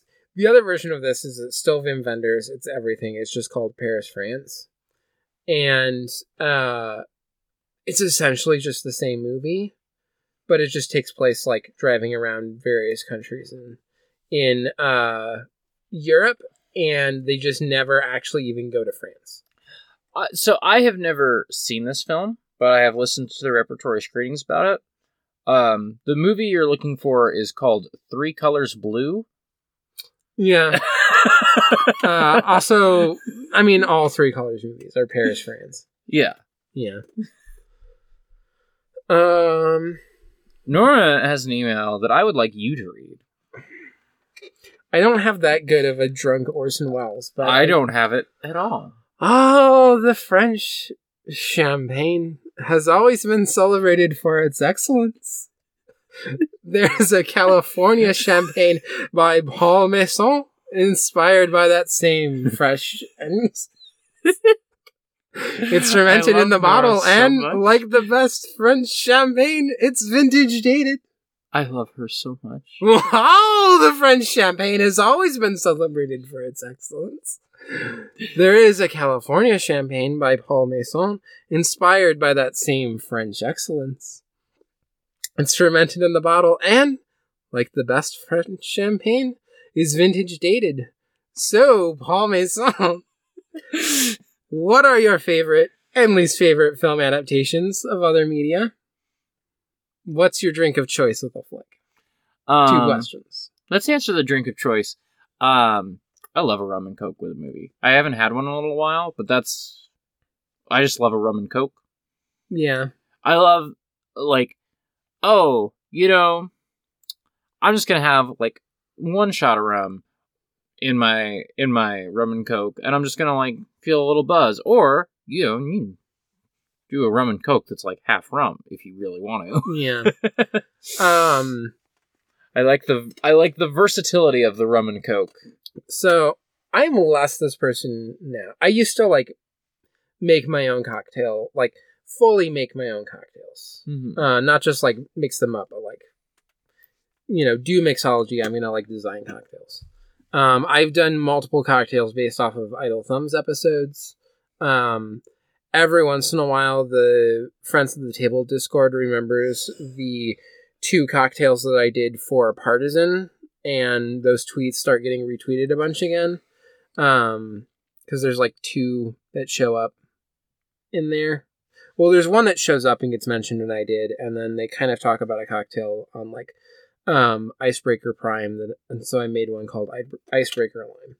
But so I do this sometimes, and there was such a period where, like, I used to just be, like, creating my own cocktails, giving them to Emily, having her give, like, notes, like, designing. Most of them I've forgotten at this point. I'm sure if I go find my Instagram, I can find a bunch of the old recipes. Right. The way that this now manifests is that I don't go to these lengths anymore, but I do still sometimes. I will go into something, and if I want, like, a drink, I want to, like, think about something that would pair with it. Uh-huh. If I'm watching a Yakuza film, I'm probably going to get, like, Kirin Ichiban, and I'm going to get it as cold as fucking possible, and I'm going to get a little tiny glass, like, that's not going to fit the full beer, and you just pour some of it and drink, and you pour more into it, because it's just kind of... They always have these, like, little glasses, because you're just pouring from the bottle to, like, everyone at the table. Mm-hmm. I'm going to do that, because that's just going to get me in the vibe for the Yakuza movie. Yeah. When we watched this, I drank a beer. There's probably some more, like, real Texan beers that we can do, but I felt like it was going to be a little bit artier. So what I had is we put in bottles of Oberon, which is, like, a kind of sunny, slightly hoppy beer, but it's, like, a fairly basic wheat beer. But also, Oberon, God of the Sun. There's, like, this connotation of sun. Paris, Texas. Yeah. I was intentionally thinking when I was, like, put in Oberon. I was thinking about this movie. Because I just do that. This is a thing if people listen to Ghost Divers. We do drink checks, and often I'm like, yeah, I made this, like, cocktail that uses wine because we're watching Utena, and wine feels like it fits Utena. And I've added some floral things because Utena is just full of, like, roses and stuff. This is just who I am. I just think about the drink that's going to pair with the movie. And so I don't... Like, I feel like the biggest one is just... I have my 2 go-to cocktails of I just want to make myself a cocktail. And it's Negroni, which is if it's the summer months, if it's warm out. I drink a Negroni, which, if people are unfamiliar, it's sweet vermouth. It's just equal parts sweet vermouth, Campari, and gin. And then the other final important part is, like, lime rind that you, like, put around the edge. So you get a little bit of lime flavor in there from that. And then if it's cold winter months, I do a Boulevardier, which is basically a Negroni, except instead of 1 part gin, you do 1.5 parts bourbon. And that's just, like, I guess my go-to cocktails in general. If I just want a cocktail and I don't want to have to think about it. And also I feel like both of them can pair with a lot of movies decently because they're just classics. Yeah. Favorite and least favorite adaptations? I have an answer, if you don't. I don't right now, so... Favorite adaptation of other media? The first 3 Spider-Man movies. The Sam Raimi ones. Just perfectly understand everything that I like about Spider-Man. Just perfectly capture the things that I love about Spider-Man. And, least favorite adaptations. Every Spider-Man movie after that. Except for Into the Spider-Verse, which is, like, a very good movie that is, like, a different type of Spider-Man story than what I usually go to. But, I'm not complaining about Into the Spider-Verse. That's a great movie. Literally everything since about 2007, the Spider-Man franchise has just been in a tailspin. Yeah. The comics, the movies, everything is just sort of lost sight of what makes that a good and interesting character. I have mine. Yeah. At first I was like, oh, there's just so many to go to, but I know mine too. Uh-huh. My favorite adaptation is Angels of the Universe, which is adapted from a novel. Mm-hmm. I think what I love about it is that the novel is different than the movie, but in ways where like the movie is doing things that is capturing this like weird, because the novel's like very stream of consciousness. It's all narrated by the main character after he died. Things jump around through time in this like very effortless way that you can do in a literary prose. But all the events discussed are fairly grounded. The magical realism comes into this being narrated by him after he's died, and the way that it was moving through time, and that it's juxtaposing things in that way. The movie then adapts this through these various like images that break with reality, but that also break in with realities in ways that are like not always just like, oh, something weird or surreal is happening, but also there's like some reflection of what's going on with him. It's just a phenomenal film. You can go listen to our episode about it. I love it a lot. I love it too. And my least favorite is the Hollywood Ghost in the Shell movie. Fuck that movie.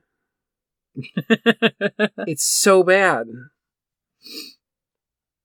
Sorry, just while we've been talking, I just noticed that Molly is watching Mulholland Drive right now. Oh yeah, for your podcast. She's assuming. Yeah. She's enjoying it, which I am overjoyed by. Yeah.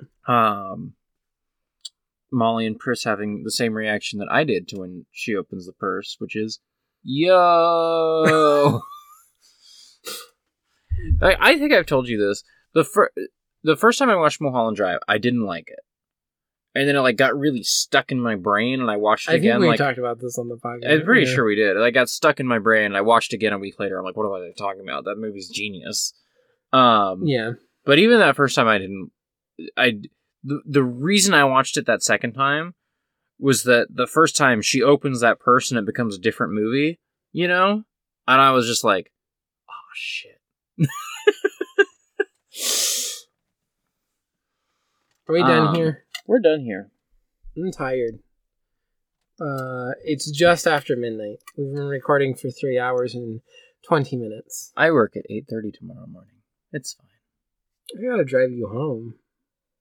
Oh, boo fucking who? No, you have work. Also, I'm not complaining that I have to drive you home. I'm like, we need to stop recording so I can drive you home. I drove here. Oh, you did drive here. I did drive here.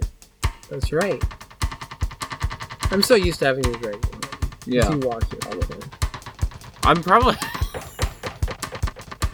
gonna end up needing you to drive me up because there's no way I'm getting parking on my street.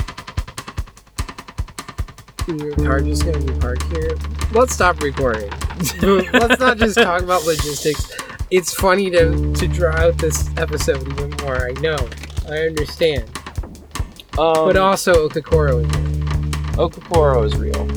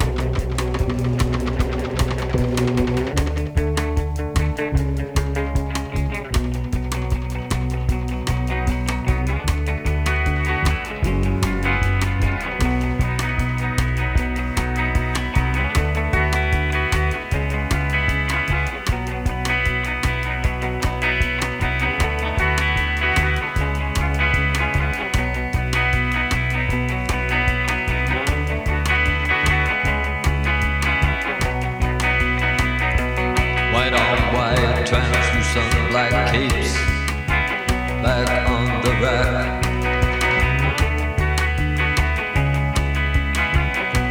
Bela Lugos is dead. The bats have left the bell tower. The victims have been bled. Red velvet lines the black box. Bela Lugos is dead.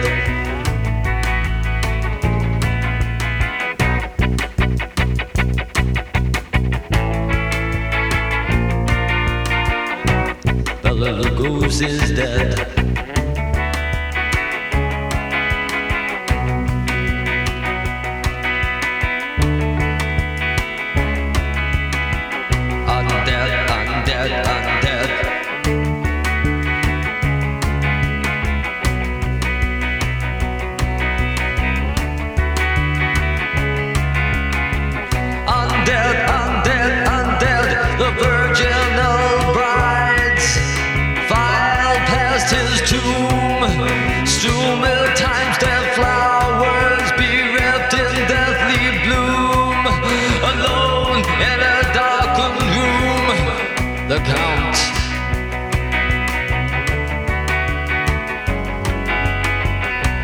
Bela Lugos is dead. Bela Lugos is dead.